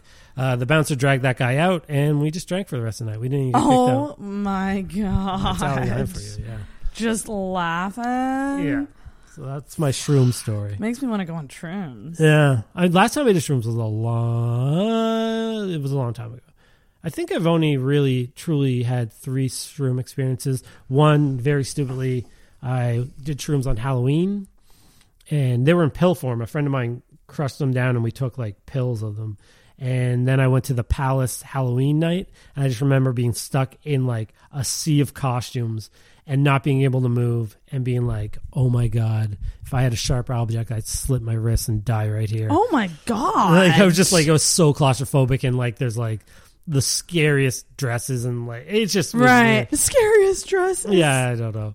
But that would be trippy at Halloween. Everyone's dressed up in different costumes and shit. Then I went to one time on a bachelor party in Toronto. We went to strip clubs on shrooms, which was weird too. But what was that like? Were you seeing green then too? No, I wasn't seeing green, but I had that inner kind of laughy kind of thing going on. So that's so weird to me, because some people say that you see things. I think it's all the potency. Some people say that you don't. Yeah, I think it's all the potency of whatever. The seeing things is what freaks me out the most. Yeah. I've never seen things, but I have, like I said, my vision has been altered as everything was green. That's insane. Yeah. And then wasn't there a story that you kicked yourself out of your own party? I don't know if I should tell that story, but I will. I love that story. Yeah, so I used to, growing up, and actually this is kind of one that would be great. There'll be stories from these events when Bryant's on the podcast. But Bryant, get your ass on here. Yeah. I'll get up early for you, bud. So when we were underage and we were drinking, I had a cottage that was right on the beach. Bougie. So I used to throw underage parties every weekend, which were awesome. They were almost like Nikki, my guardian, like I said, she and my grandfather would let me go because her thought was always if they have a place to drink, they can crash, they'll be safe. They're not they're contained. They're contained. And so they used to let me go out there, and I would have these underage parties at my cottage. So one time, this was actually when I was of age. It was one of the last cottage parties I had. We had a bunch of people from the city come down this time, and it was a huge rager of a party. We were drinking it was classic to drink if you go to a cottage party, usually you had to drink Colt 45 and moonshine. That's all a lot of us used to drink. So I got really fucking hammered. And there's a picture of this online, but what happened was drunken, stupid me had a shitty Buick Skylark that I loved, sky blue. I drove it down right underneath the deck on my cottage. And we decided to start, like I started jumping off my cottage deck onto my car, like belly flopping. Oh, why? I could not tell you why. It seemed like a thing at the cottage was like we get drunk and then we just do stupid, dangerous shit. Like, so drink responsibly out there. Don't do It's like shit. the Jackass mentality. It was, exactly, because I think that was around the time of Jackass. That was such a time. That was really a moment in time for like comedy and like extremism and like all that. For sure. So we were doing that, and this is a night also, I guess I could tell at the end, but I didn't know till, I was so drunk, I didn't know till the next day. But I shattered my heel, jumping on my car, I shattered my heel. Didn't know till the next day. But I was that drunk. So this next part, bear with me, I was stupid, and I do not condone this, but so there's a lot of people at this party, and a friend of mine jumped off my deck onto my car, and he was kind of like rolling around like he hurt himself, and I'm an idiot. So what I do is I grab my car keys, and he's rolling around on the hood of my car, and I jump behind the wheel, and I reverse out of like my little front yard of my cottage. I was stupid. I was young. Do not do this. Yeah. So I reverse out of it, and I take off down the road with him on the hood of my car. And all I can hear are girls screaming at me because they were kind of obsessed with. And all I can hear are girls like screaming, that was the like most subtle, screaming at me. And I look back. What were they screaming? Corey, have my babies. No, it's basically like, they were screaming for this guy on the hood of my car. Oh, okay. Like, and probably just because they were good people that were like, Corey's drunk and he has this person on the hood of his car. I almost said his name. Anyway, I see like a lineup of just girls chasing the car down the road. And I slam on the brakes, and he goes flying the car. It's so stupid. I don't know why I did this. And then, so they run up and they pick him up off the road, and he's milking it. He's actually laughing. He was that drunk too, but he's milking. He's like, yeah, you girls just want to like help me back in, and like he kind of gives me a look like whatever. And then so I pull like a bunch of girls jump in my car and they're like, "Give me the keys, Corey." I was like, okay, cool. And then, so they drive back to the party, which wasn't very far. And they park the car. This is stupid. I know. And I was like, and they take my keys, and rightfully so. And then I was like, yeah, sorry. Like, I got carried away. Like, just having some fun. Like, jackass mentality. Like, it's funny to shoot your friend off to the car while you're drunk and driving. Don't do it. Don't do any of this. And so I started walking back into my cottage. And the girls like, cottage. My cottage. Yours. And this was your party. My party. And they were like, no. We're taking you know who in, and you can't come back in. I was like, what? And they're like, no, we don't want you back in this party. So I was like, okay, cool. So literally, like a couple guys from the city and like a few of my friends just grabbed a bunch of booze from my party, and we just drank in one of their cars, like sitting in there. And wasn't there some with a bike? What? Wasn't there like something that had to do with you on a bike, a broken bike or something? Oh. Am I mixing up the stories? This is a different story, but that I can tell. That was pretty much the end of the story. I kicked out my own party. That's hilarious. But that story is, I have two friends who are twins who they moved to. They're from Liverpool. They live out west now, but they moved to the Valley for a while. And I had a few friends going to school there. And one weekend they were like, "Yeah, come up. Like, we'll have some fun." Blah blah blah. So the story, it kind of breaks up a little bit for me, but there's two places you can go to in Wolfville. You can go to the Axe, which is the campus bar, but somebody has to sign you in, or you can go to the Anvil. So we would go to the Axe, and we got really drunk one night, and then we went to the Anvil, and I kind of lost everybody. So basically, nobody was home, so every time I went back, I didn't have a key to get in or anything, so I couldn't get in. So I wandered to just around the streets, and I ran to a party because it's a college town. I was like, I'm just going to walk in this party and just act like I go to Acadia, and I probably will get away with it. So this is where I vaguely remember this. I was very drunk this night. So I walk in this party, and everybody's like, hey, like, what's up, man? I remember I just walked like into the kitchen, and everybody's like, hey, man. Oh my who God. are you? And I was like, hey, I'm Corey. He was like, hey, you want to do a shot? And I was like, yeah. And then I was like, so I'm partying with all these people. And I just remember a guy was like, hey, man. He's like, bringing booze? I was like, no. He's like, well, I got this Zambuca for my girlfriend, but she's puking now, so you can have it. And I remember I downed this bottle of Zambuca. This is where I don't remember anything. But, so, whatever the party happened, like, everybody got broke up. Another friend of mine, he came back early, too, couldn't get in the house. So, he had a Jeep that he brought up. So, he passed out in it. And he said, he's like, I woke up in, like, really early in the morning, and I looked out my window, and I saw this guy coming down the road on a bike. And then it got closer, and it's like, it was you on a bike. And then on a bike with 2 flat tires. That's what it was. he's like, so what you did was you dumped the bike. You were riding it really well till one point you just like wiped out, dumped the bike. You stood up, you looked left, you looked right, and then you took off running down the hill. Not even in the house or anything like that. And I was like, I don't remember any of that. Jesus Christ. I would have loved to have known you back then. That's insane. God. Yeah, we had, that was kind of the cool thing about living in a small town. You had to make your own, you had to do your own thing. You had to have your own party. Make your own. Make your own.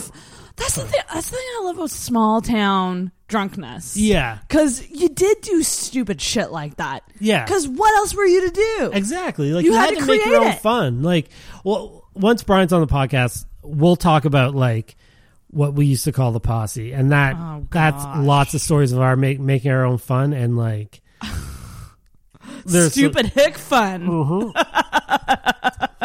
Oh, we were jocks.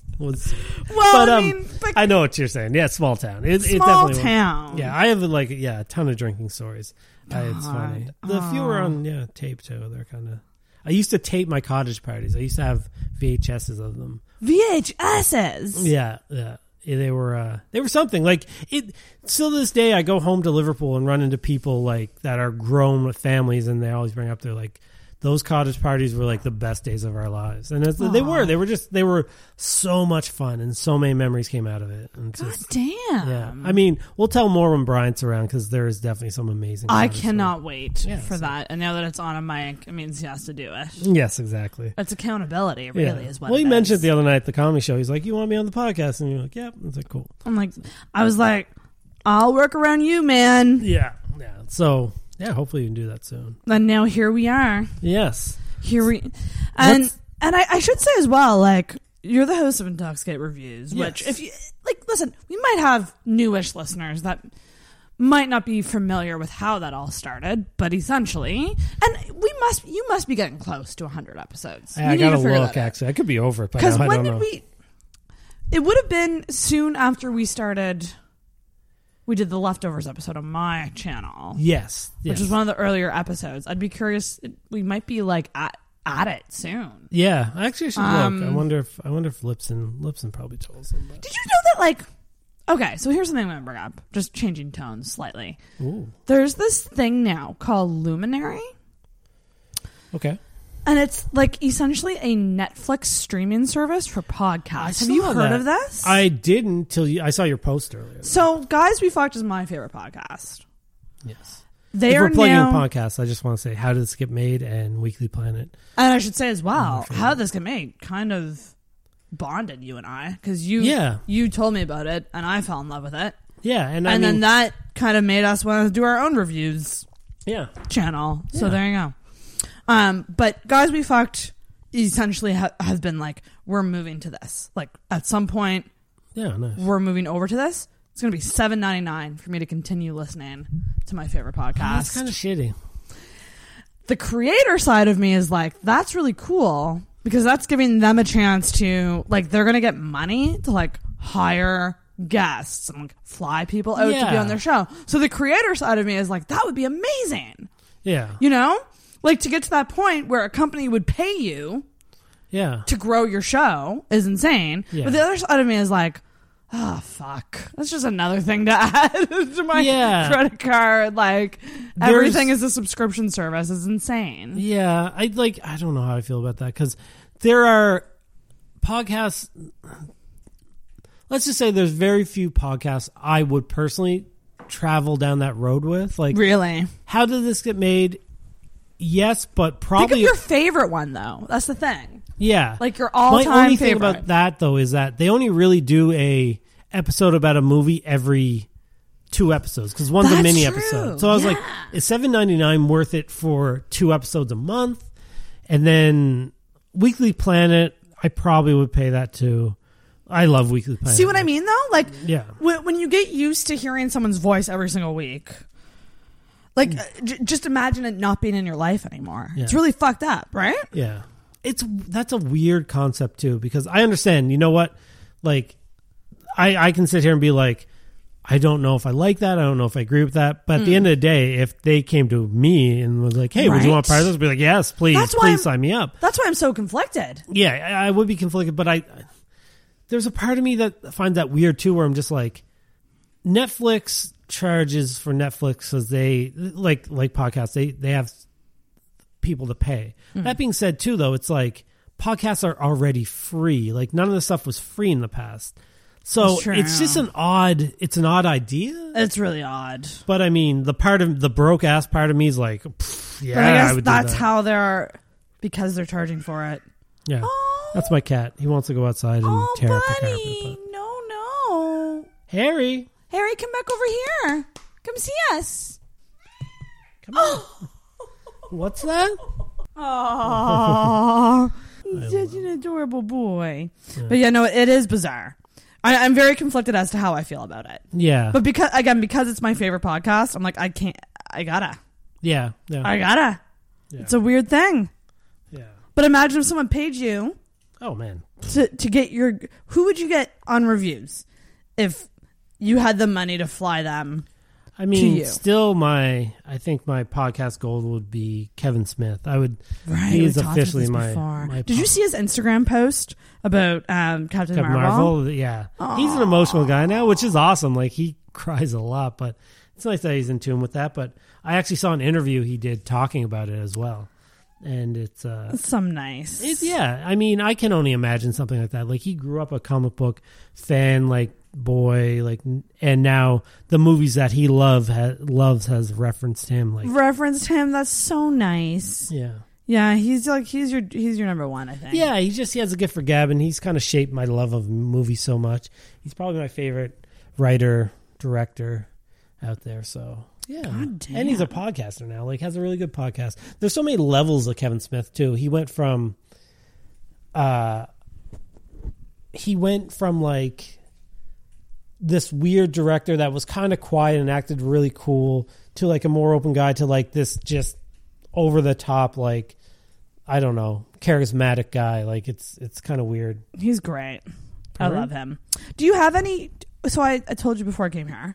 Yes. To think of. Oh, did I say 2 truths and a lie or 2 lies and a truth? Whichever one I told you. I said 2 truths and a lie. Did you come up with any? I came up with 3. Okay, let's test me out. Yes. I have a few things here that I'm like, you might already know, but I don't know. So I tried to categorize them. You got it.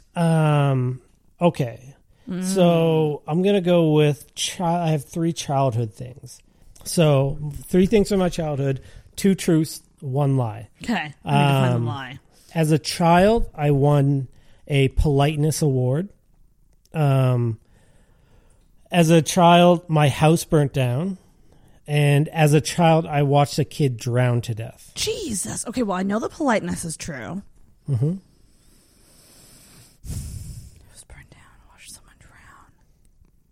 I think the house burning down is the lie. No, my house burnt down. Holy shit, seriously? Yeah, 100%. I even remember the one thing that Nikki always, like, was mad about that is that we were just out and she bought me a brand new Ninja Turtles jacket that was fairly expensive, and our wood stove just like caught the house on fire, and so we ran out and I left the brand new jacket like in the house, and I remember she was always pissed off about it. But like, Did you lose everything? Yes, yeah. Holy shit! I like a very little was salvaged, but dear God. yeah, house burnt down. So watching a kid drown is technically the lie, but I did watch a kid drown.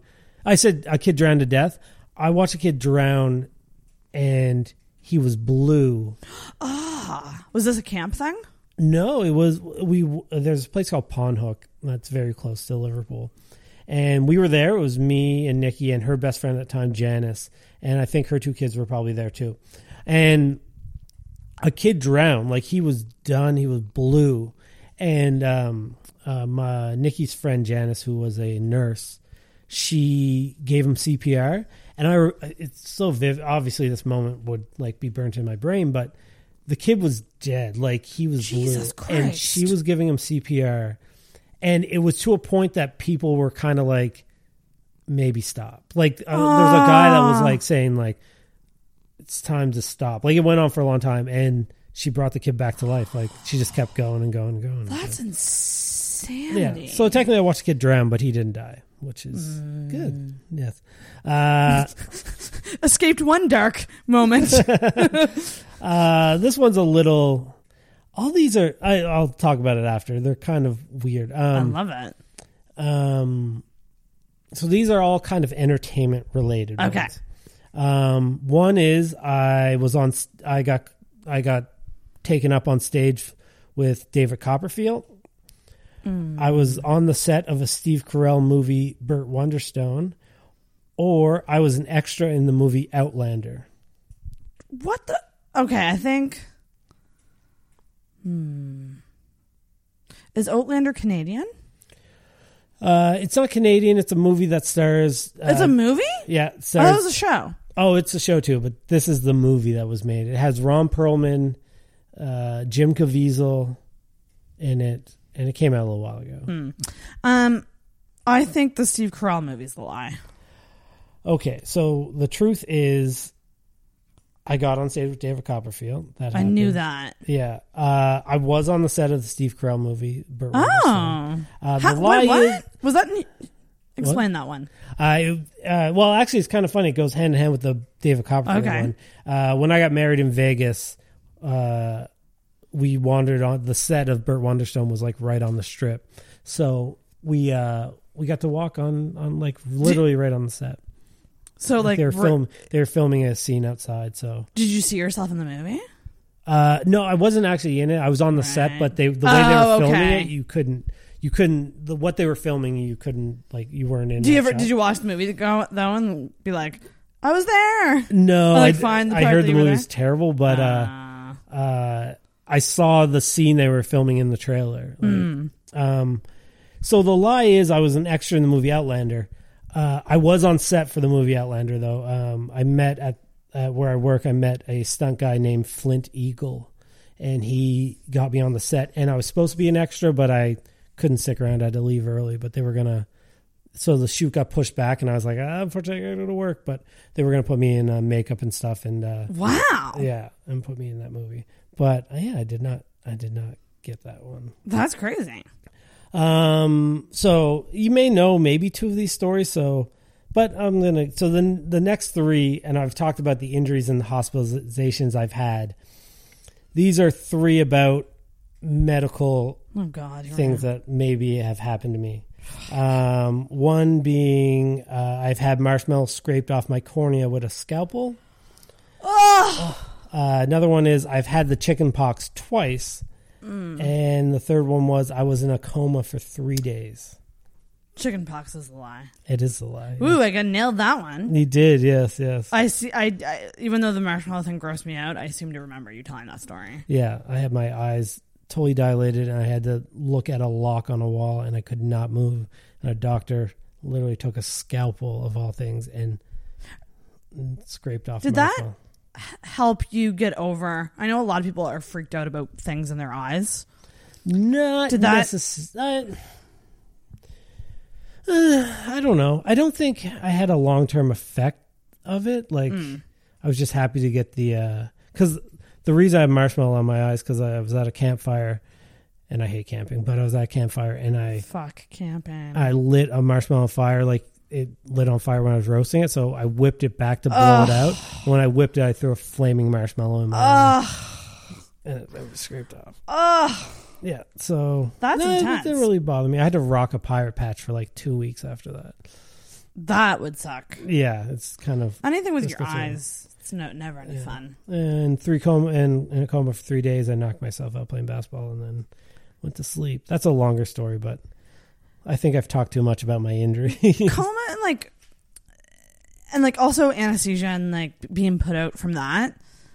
It's really weird. Maybe I'm just really depressed lately. But the other day, I was like thinking about death. This gets dark. And you know me, I'm always scared of death. Mm-hmm. Like I'm just terrified of it. Yeah, me too. And the other day, I was like kind of in and out of a nap. Yeah. And I was thinking about when I was put under. Yeah. And I was just like, maybe that's what death is. Like nothingness? Like maybe it's just literally like you just drift off. Yeah.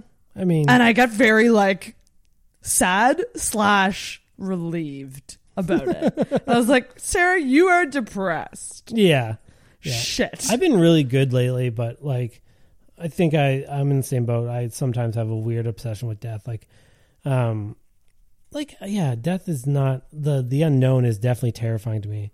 Like I remember I never think about death, but I went through years of like I would always think about death when I like right before going to sleep. So much so that I would like same. almost have like full on panic attack. Dude, me too. Yeah.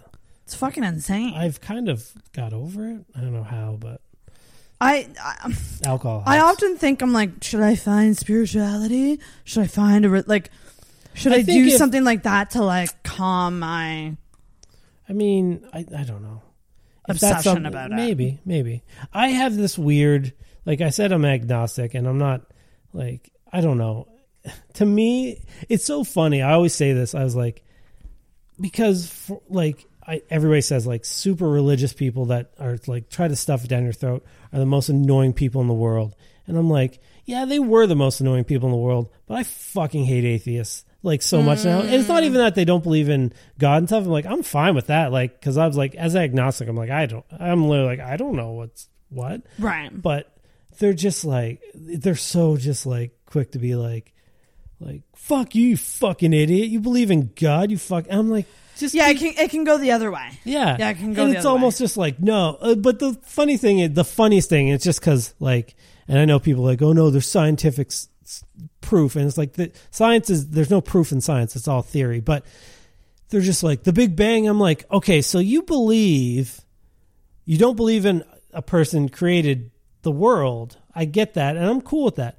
But you believe that a random act like an explosion created a perfect universe that like has everything we need to survive, all the planets align the way they do. I'm like, if I put a bunch of gears and metal in a pile and I light dynamite underneath it, I'm not going to have a watch when that thing explodes. Like, it's just exactly that idea. Like, and I'm not saying like, so that only means that there has to be a God. But for me personally, like I said, I'm not religious in the least. I don't know. I'm firmly a believer of, I'd have no fucking clue. But I believe that the way that everything works perfectly is not the biggest coincidence that ever fucking happened. Like an explosion didn't make, I think, something as perfect as the universe. Now, that being said, is there a God? Who I don't know. But I just think like people are just like, you're an idiot for thinking somebody created everything. I believe in explosions. Right. Like, I don't know. That theory is just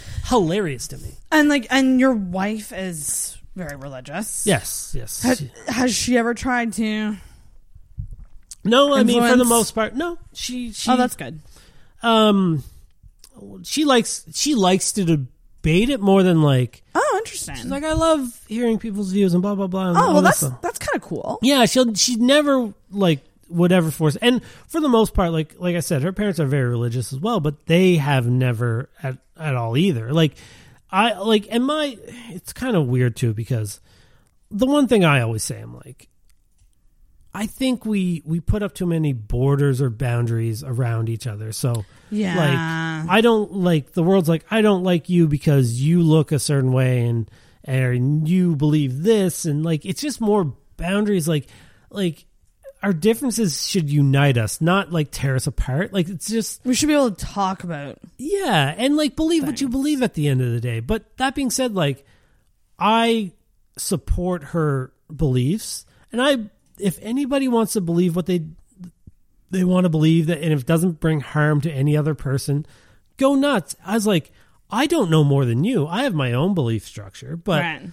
I'm not going to chastise you for like what you believe in. Now, if whatever you want to believe in, and if that's an organized thing, now if they're bringing harm to people or like are sketchy, i.e. Scientology, I got a problem with you. But for the Right. most part, like, I'm just like, if you want to believe what you want, like, As long as you're not harming that's fine. people. I don't have the answers. And as long as, like, I don't know. I don't like this holier than thou, like, I know, you don't know. Like, I hate that shit. Any type of person Yeah. who does that is. I know what I believe, and I'm not saying I'm right, but I'm not saying you're wrong either. Like, I'm just Right. like, Yeah. I kind of draw my own conclusions, and I try to be as good a person as I can in case there maybe is an afterlife. Who knows if there is, Who fucking knows? I know. Okay, so I got a surprise segment here. Ooh. Have you heard of the assumptions tag? Nope. So this is something going around with YouTubers. Okay. They get people to send them in their assumptions of them. Ah. And then they discuss whether that is correct or not. Okay. The look on Corey's face right now. So I wrote a couple. I wrote 7. Awesome. I'm excited. This seems good. And this is based on, I guess, 5 years of knowing you. Oh, awesome. Now, okay, we'll get into it. Yeah. I'll just say the first one. Awesome. You don't like talking about feelings. No, I don't. I really don't. I don't. I like, if I'm going to be honest about my feelings, I don't know. I guess this is kind of a deep kind of thing, but I know the way that I am, and I know I don't like talking about my feelings, and I don't necessarily like showing a lot of my feelings. It kind of comes from my childhood, and I talked how much about like how much my grandfather like raised me, and he's a very stoic, like, no, I wouldn't say so, but very much it seemed like growing up with him as my father figure, he'd basically be like, you're a man, act like a man. Like, and not in a bad way, but like, Yeah, I think a lot like of people the are old raised that school way. Like, men don't show their emotions. Men don't cry. Men are tough. Men are this, men are that. Yeah, yeah. And that's just the way I kind of was raised. So I don't know. I don't like showing my emotions too much or talking about my feelings, which in later years is kind of like, I am who I am now. But like, the older my grandfather got, the more sentimental he got. And like, he'd always like say, I loved you. But now he like, every time I like have to hug and like give him a kiss on the cheek, like he's like, I want to hug. And it's like, it's mind blowing to me because I'm like, oh, you're so different now. Like you're emotional. Like, I think that's what age and getting older that happens. So it kind of shakes me at core, but like, I don't like, and maybe it's a problem of mine. I think, I don't think so. Not well, necessarily. I will say like, when my, like Nikki, I talked about earlier, when she passed away last year, I kind of, my sister kind of can't get around, but that's like, whatever. My brother, who would be in charge of like funeral arrangement stuff, he lives in Ontario. Jen was around. Jen was busy at the time, but and Jen's like I had to go, like when she died, like I was kind of I was the last person to see her from the family. Like I would go, like basically the old folks home called me and was like, she is die. This is death. Like this is what happened. They tend to know. Yeah, when it's like coming soon. there's a few times where she had episodes. They're like maybe not, but this was a time when they're just like, she may die tomorrow. She may die a couple weeks from now, but she is in the process of death. Jesus. And so, like, I don't know why I have no real answer, but I like Jen was very much like, well, we should go see her, obviously. Like, and I was like, I kind of fought her on it. I'm like, I kind of want to do this alone. Like, I don't. Right. And maybe it is going back. Like, I don't want Jen to see me weak. I don't want people to see me like emotional, because I was like, obviously it's emotional time. And so I like sat there with her for hours, and I was like kind of last one. And I stayed pretty much for like, it was like 6 or 8 hours just sitting with her. And it's very, like the home that she was in was amazing. And like they play music and it's all dark and like you sit there. And it's troubling because like. Was she talking to you? She wasn't talking. I should say, I said she passed away from Alzheimer's. So she didn't really make a lot more sense, but this, like, she's in death, and it's like, the only unsettling part is that she would toss and turn a little bit and like say stuff that didn't really make sense. Right. So it's tough, but I needed to sit with her. Yeah. But obviously it's emotional, and I don't like showing my feelings. So I didn't necessarily want anybody else to do that. Like, and then but you know what? That was emotional, but I think I held it together a lot then, and because nobody else was around. Like, I had to take charge of like funeral plans. Like, you were thrown into logistics mode. Yes. So like she passed away. I had to go to the funeral home to identify the body, pick up her personal effects and stuff. You know what? It's so funny. Like, when I said I sat with her, I was emotional, but I was fine. Like, I wasn't a mess. I went there and I was like, okay, I told, and Jen's like, well, I want to go. And I was like, I kind of want to do this by my own. She understood that. Like, she understands that I'm not the most open person sometimes. So it's like, okay, if you feel like you need to do this alone, I'm like, yeah. So I went there and I didn't think anything of it. I'm like, I'm going to see her and I can tell them it's fine. So I show up and they have her in kind of the viewing room, but nobody's in there. It's fairly large. And the guy, he's like, she's in there. Do you want some time? And I was like, I think I'm okay. Like, I'll go look. And I thought I was fine. And the moment I saw her dead, I was like, yeah, I'm going to need a minute. And I just like bawled, like in this wide open, like kind of ceremony thing. And it was the first time that I couldn't keep it together. Like, I was like, and part of me, I think my subconscious knew that was going to happen, and that's why I didn't want anybody around. And that's, like I said, maybe a problem I have, but it's something I wanted to do on my own. And maybe it's not like seeing in front of anybody, but like, I don't know. I get that though. That's kind of a private experience. Yeah, and I know, and I understand Jen. It probably upset Jen a little bit because. Well, yeah, because I mean, I think the people who care about you want to get close to you and have you open up to them. Yeah, and she wants to be there with me to support me. Right. But I really want to make I didn't want to exclude her from that. But I'm like, this is something I really, really want to do on my own. And that may be a flaw of mine. I'm not saying that's a positive thing. No, I don't necessarily. I just think people need to understand. I think friends need to understand when people are like you. Yeah. That the form of support is not necessarily the form of support they might think in their head. In other words, we might think physically going to you and like hugging and like being there is support. But in your mind, support is holding back. Mm-hmm. Yeah. Like you're showing support by saying, I'm here for you. I'm so sorry. Like, I remember when you told me that day, that was freaking insane. Because I just texted you about trivia and you're like, not going to make it. Yeah. My mom died. And I'm like, what? Yeah. Like, I mean, like, this is just clearly, like, it was just a very you way to say it. Yeah. But it's just interesting to me how we deal with things differently. Like, we're polar opposites. Like, I'm someone who, like, if I experience something, I'm texting people right away. I'm reaching out to people right away. But you're more like, you're way more private about it.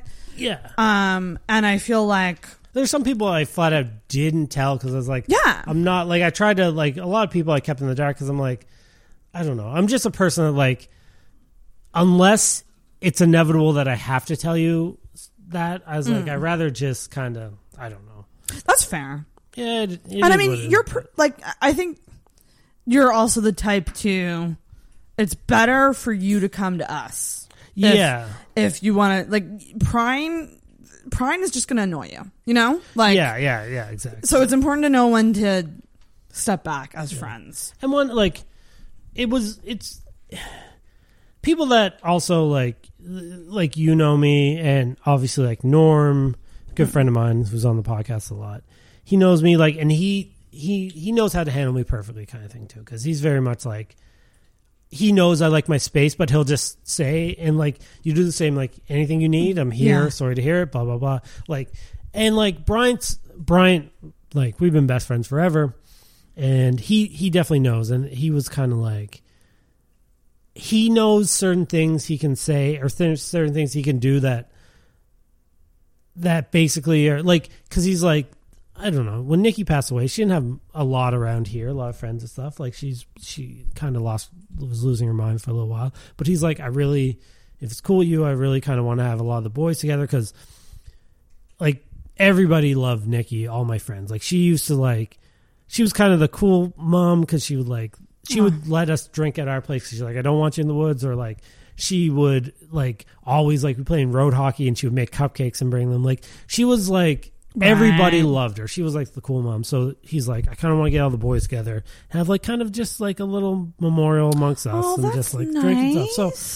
So yeah, I mean, I'm fortunate to have people like you, people like Norm, people like Bryant in my life, because maybe I don't know how to handle my feelings or express my feelings, but I have get much better at it. Yeah. Especially like when I've come to you with stuff, how you respond is much better than it used to be. Yeah, yeah. So, I mean, I think my personality, I should say, but emotionally, I've tried to kind of tone everything back, because I don't know, there's years of me being a hothead, but yeah. Oh, yeah.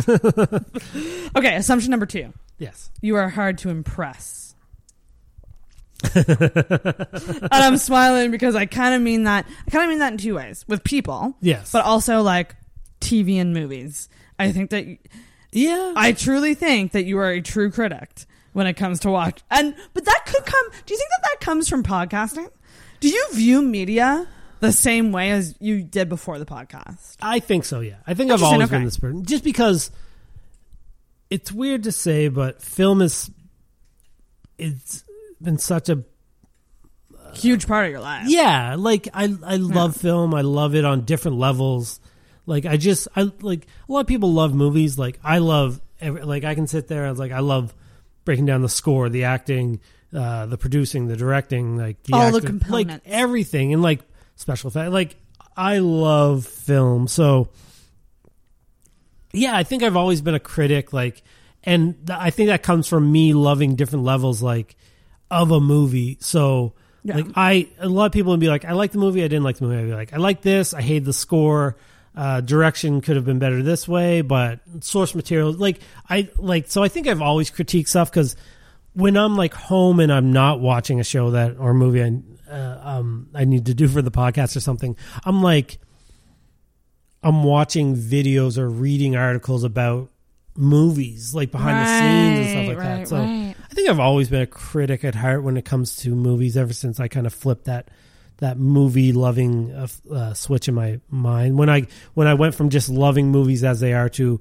loving everything about film and movies. So because not everyone views it that way. Yeah, like not everyone can look at a film as all these moving parts. Yeah, you know. And I mean, and some people, they just like to be enjoyed by a film. I love film so much that I dig deeper into it.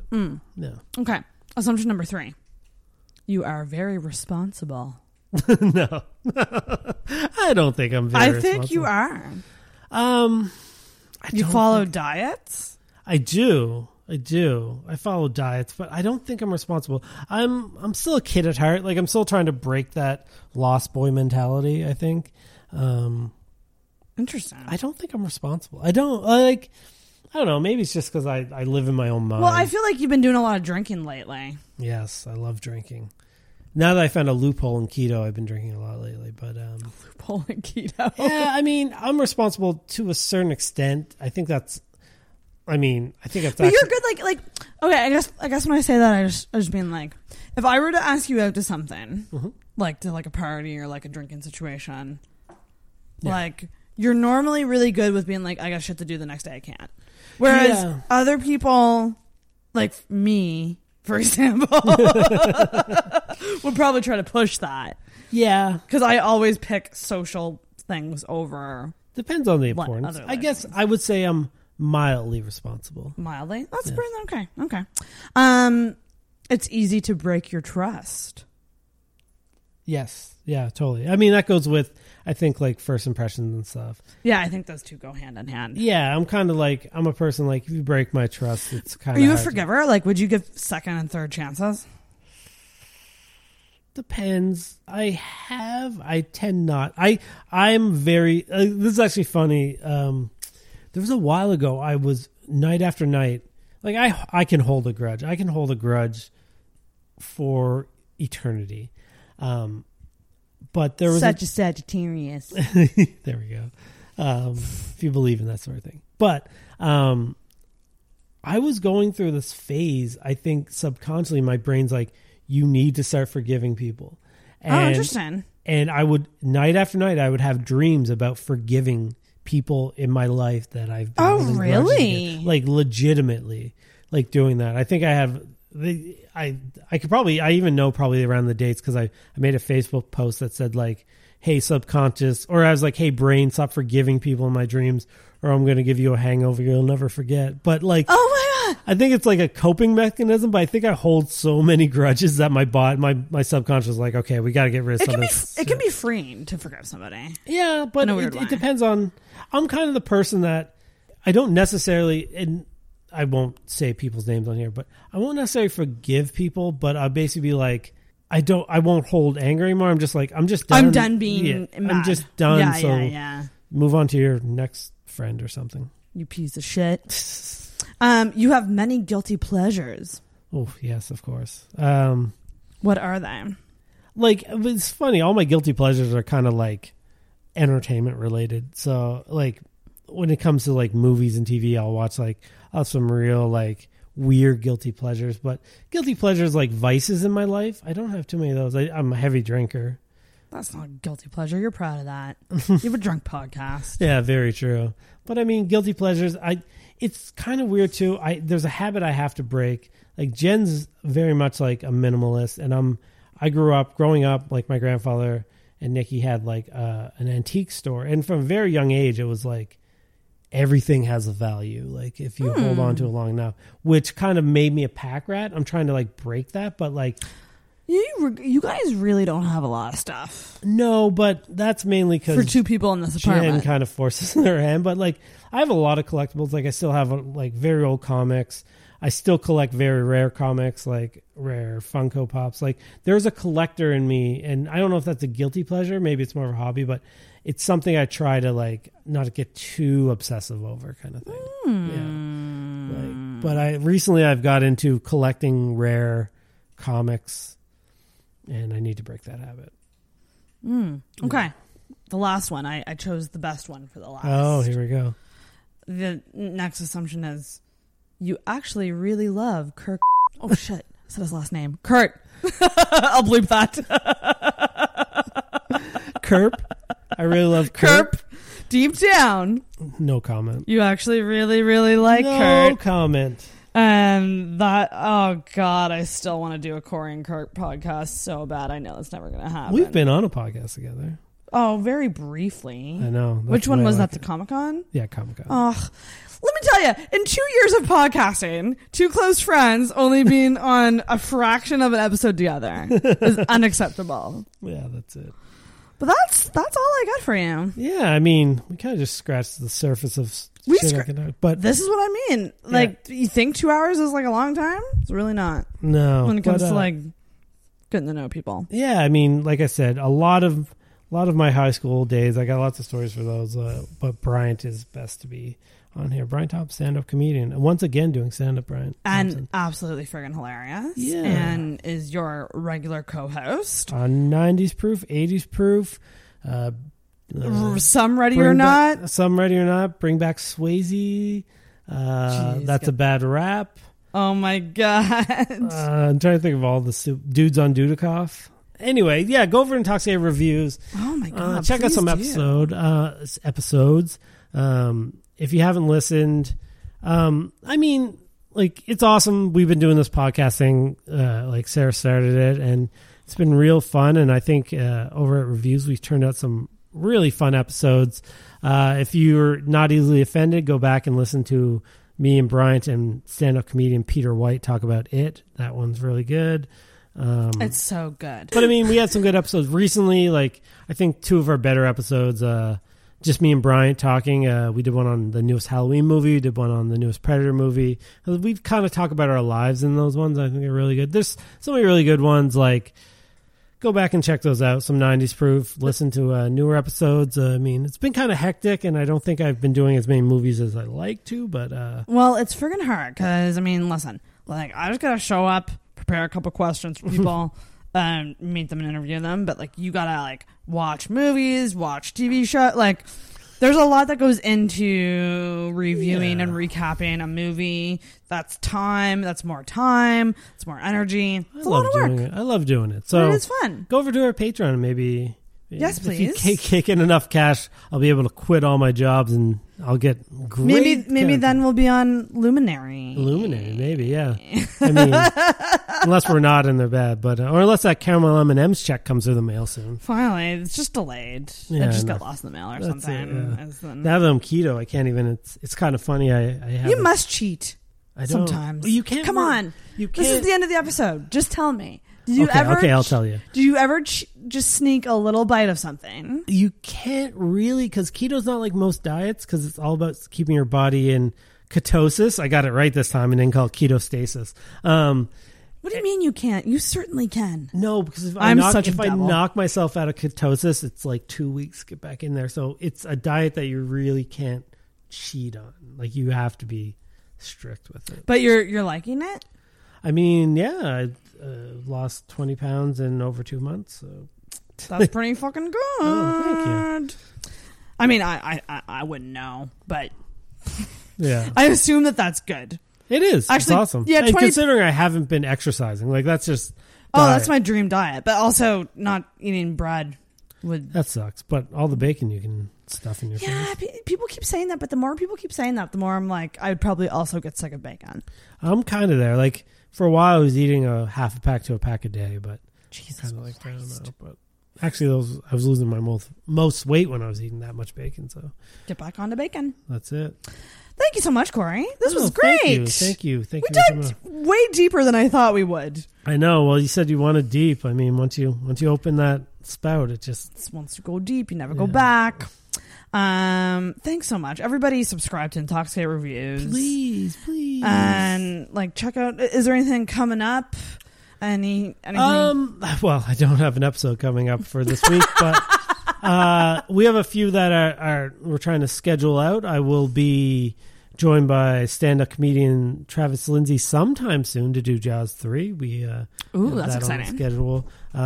If any fans of Half Cut Scene, which I do with Austin, we'll be doing Mortal Kombat coming up and video games. Yeah, I mean, and if people like Crisis on Infinite Opinions, our comic book movie one, there's a bunch of comic book movies coming out in the next few weeks. So yeah, there you go. Hellboy, Shazam, and Endgame. I don't know if I'll do an episode for everyone, and I may change the format up a little tiny bit. Ooh. But I think you gotta do that sometimes. I've been thinking about doing that too. The Captain Marvel ones, like a prime example, they're really like, I love the conversation we had at the first. I may do away with recapping the whole movie and just I'm just like, it just, I think it doesn't work for some, and I don't think comic book movies I want to do it for anymore. It's just me saying what happened in the movie. Like, yeah, anybody knows my formula. It's a scene by scene breakdown, but it only works when you're really making fun of the movie. If you enjoy the movie, I don't know. I agree. Yeah, I think talking about like your favorite parts, your least favorite parts, what you liked and didn't like,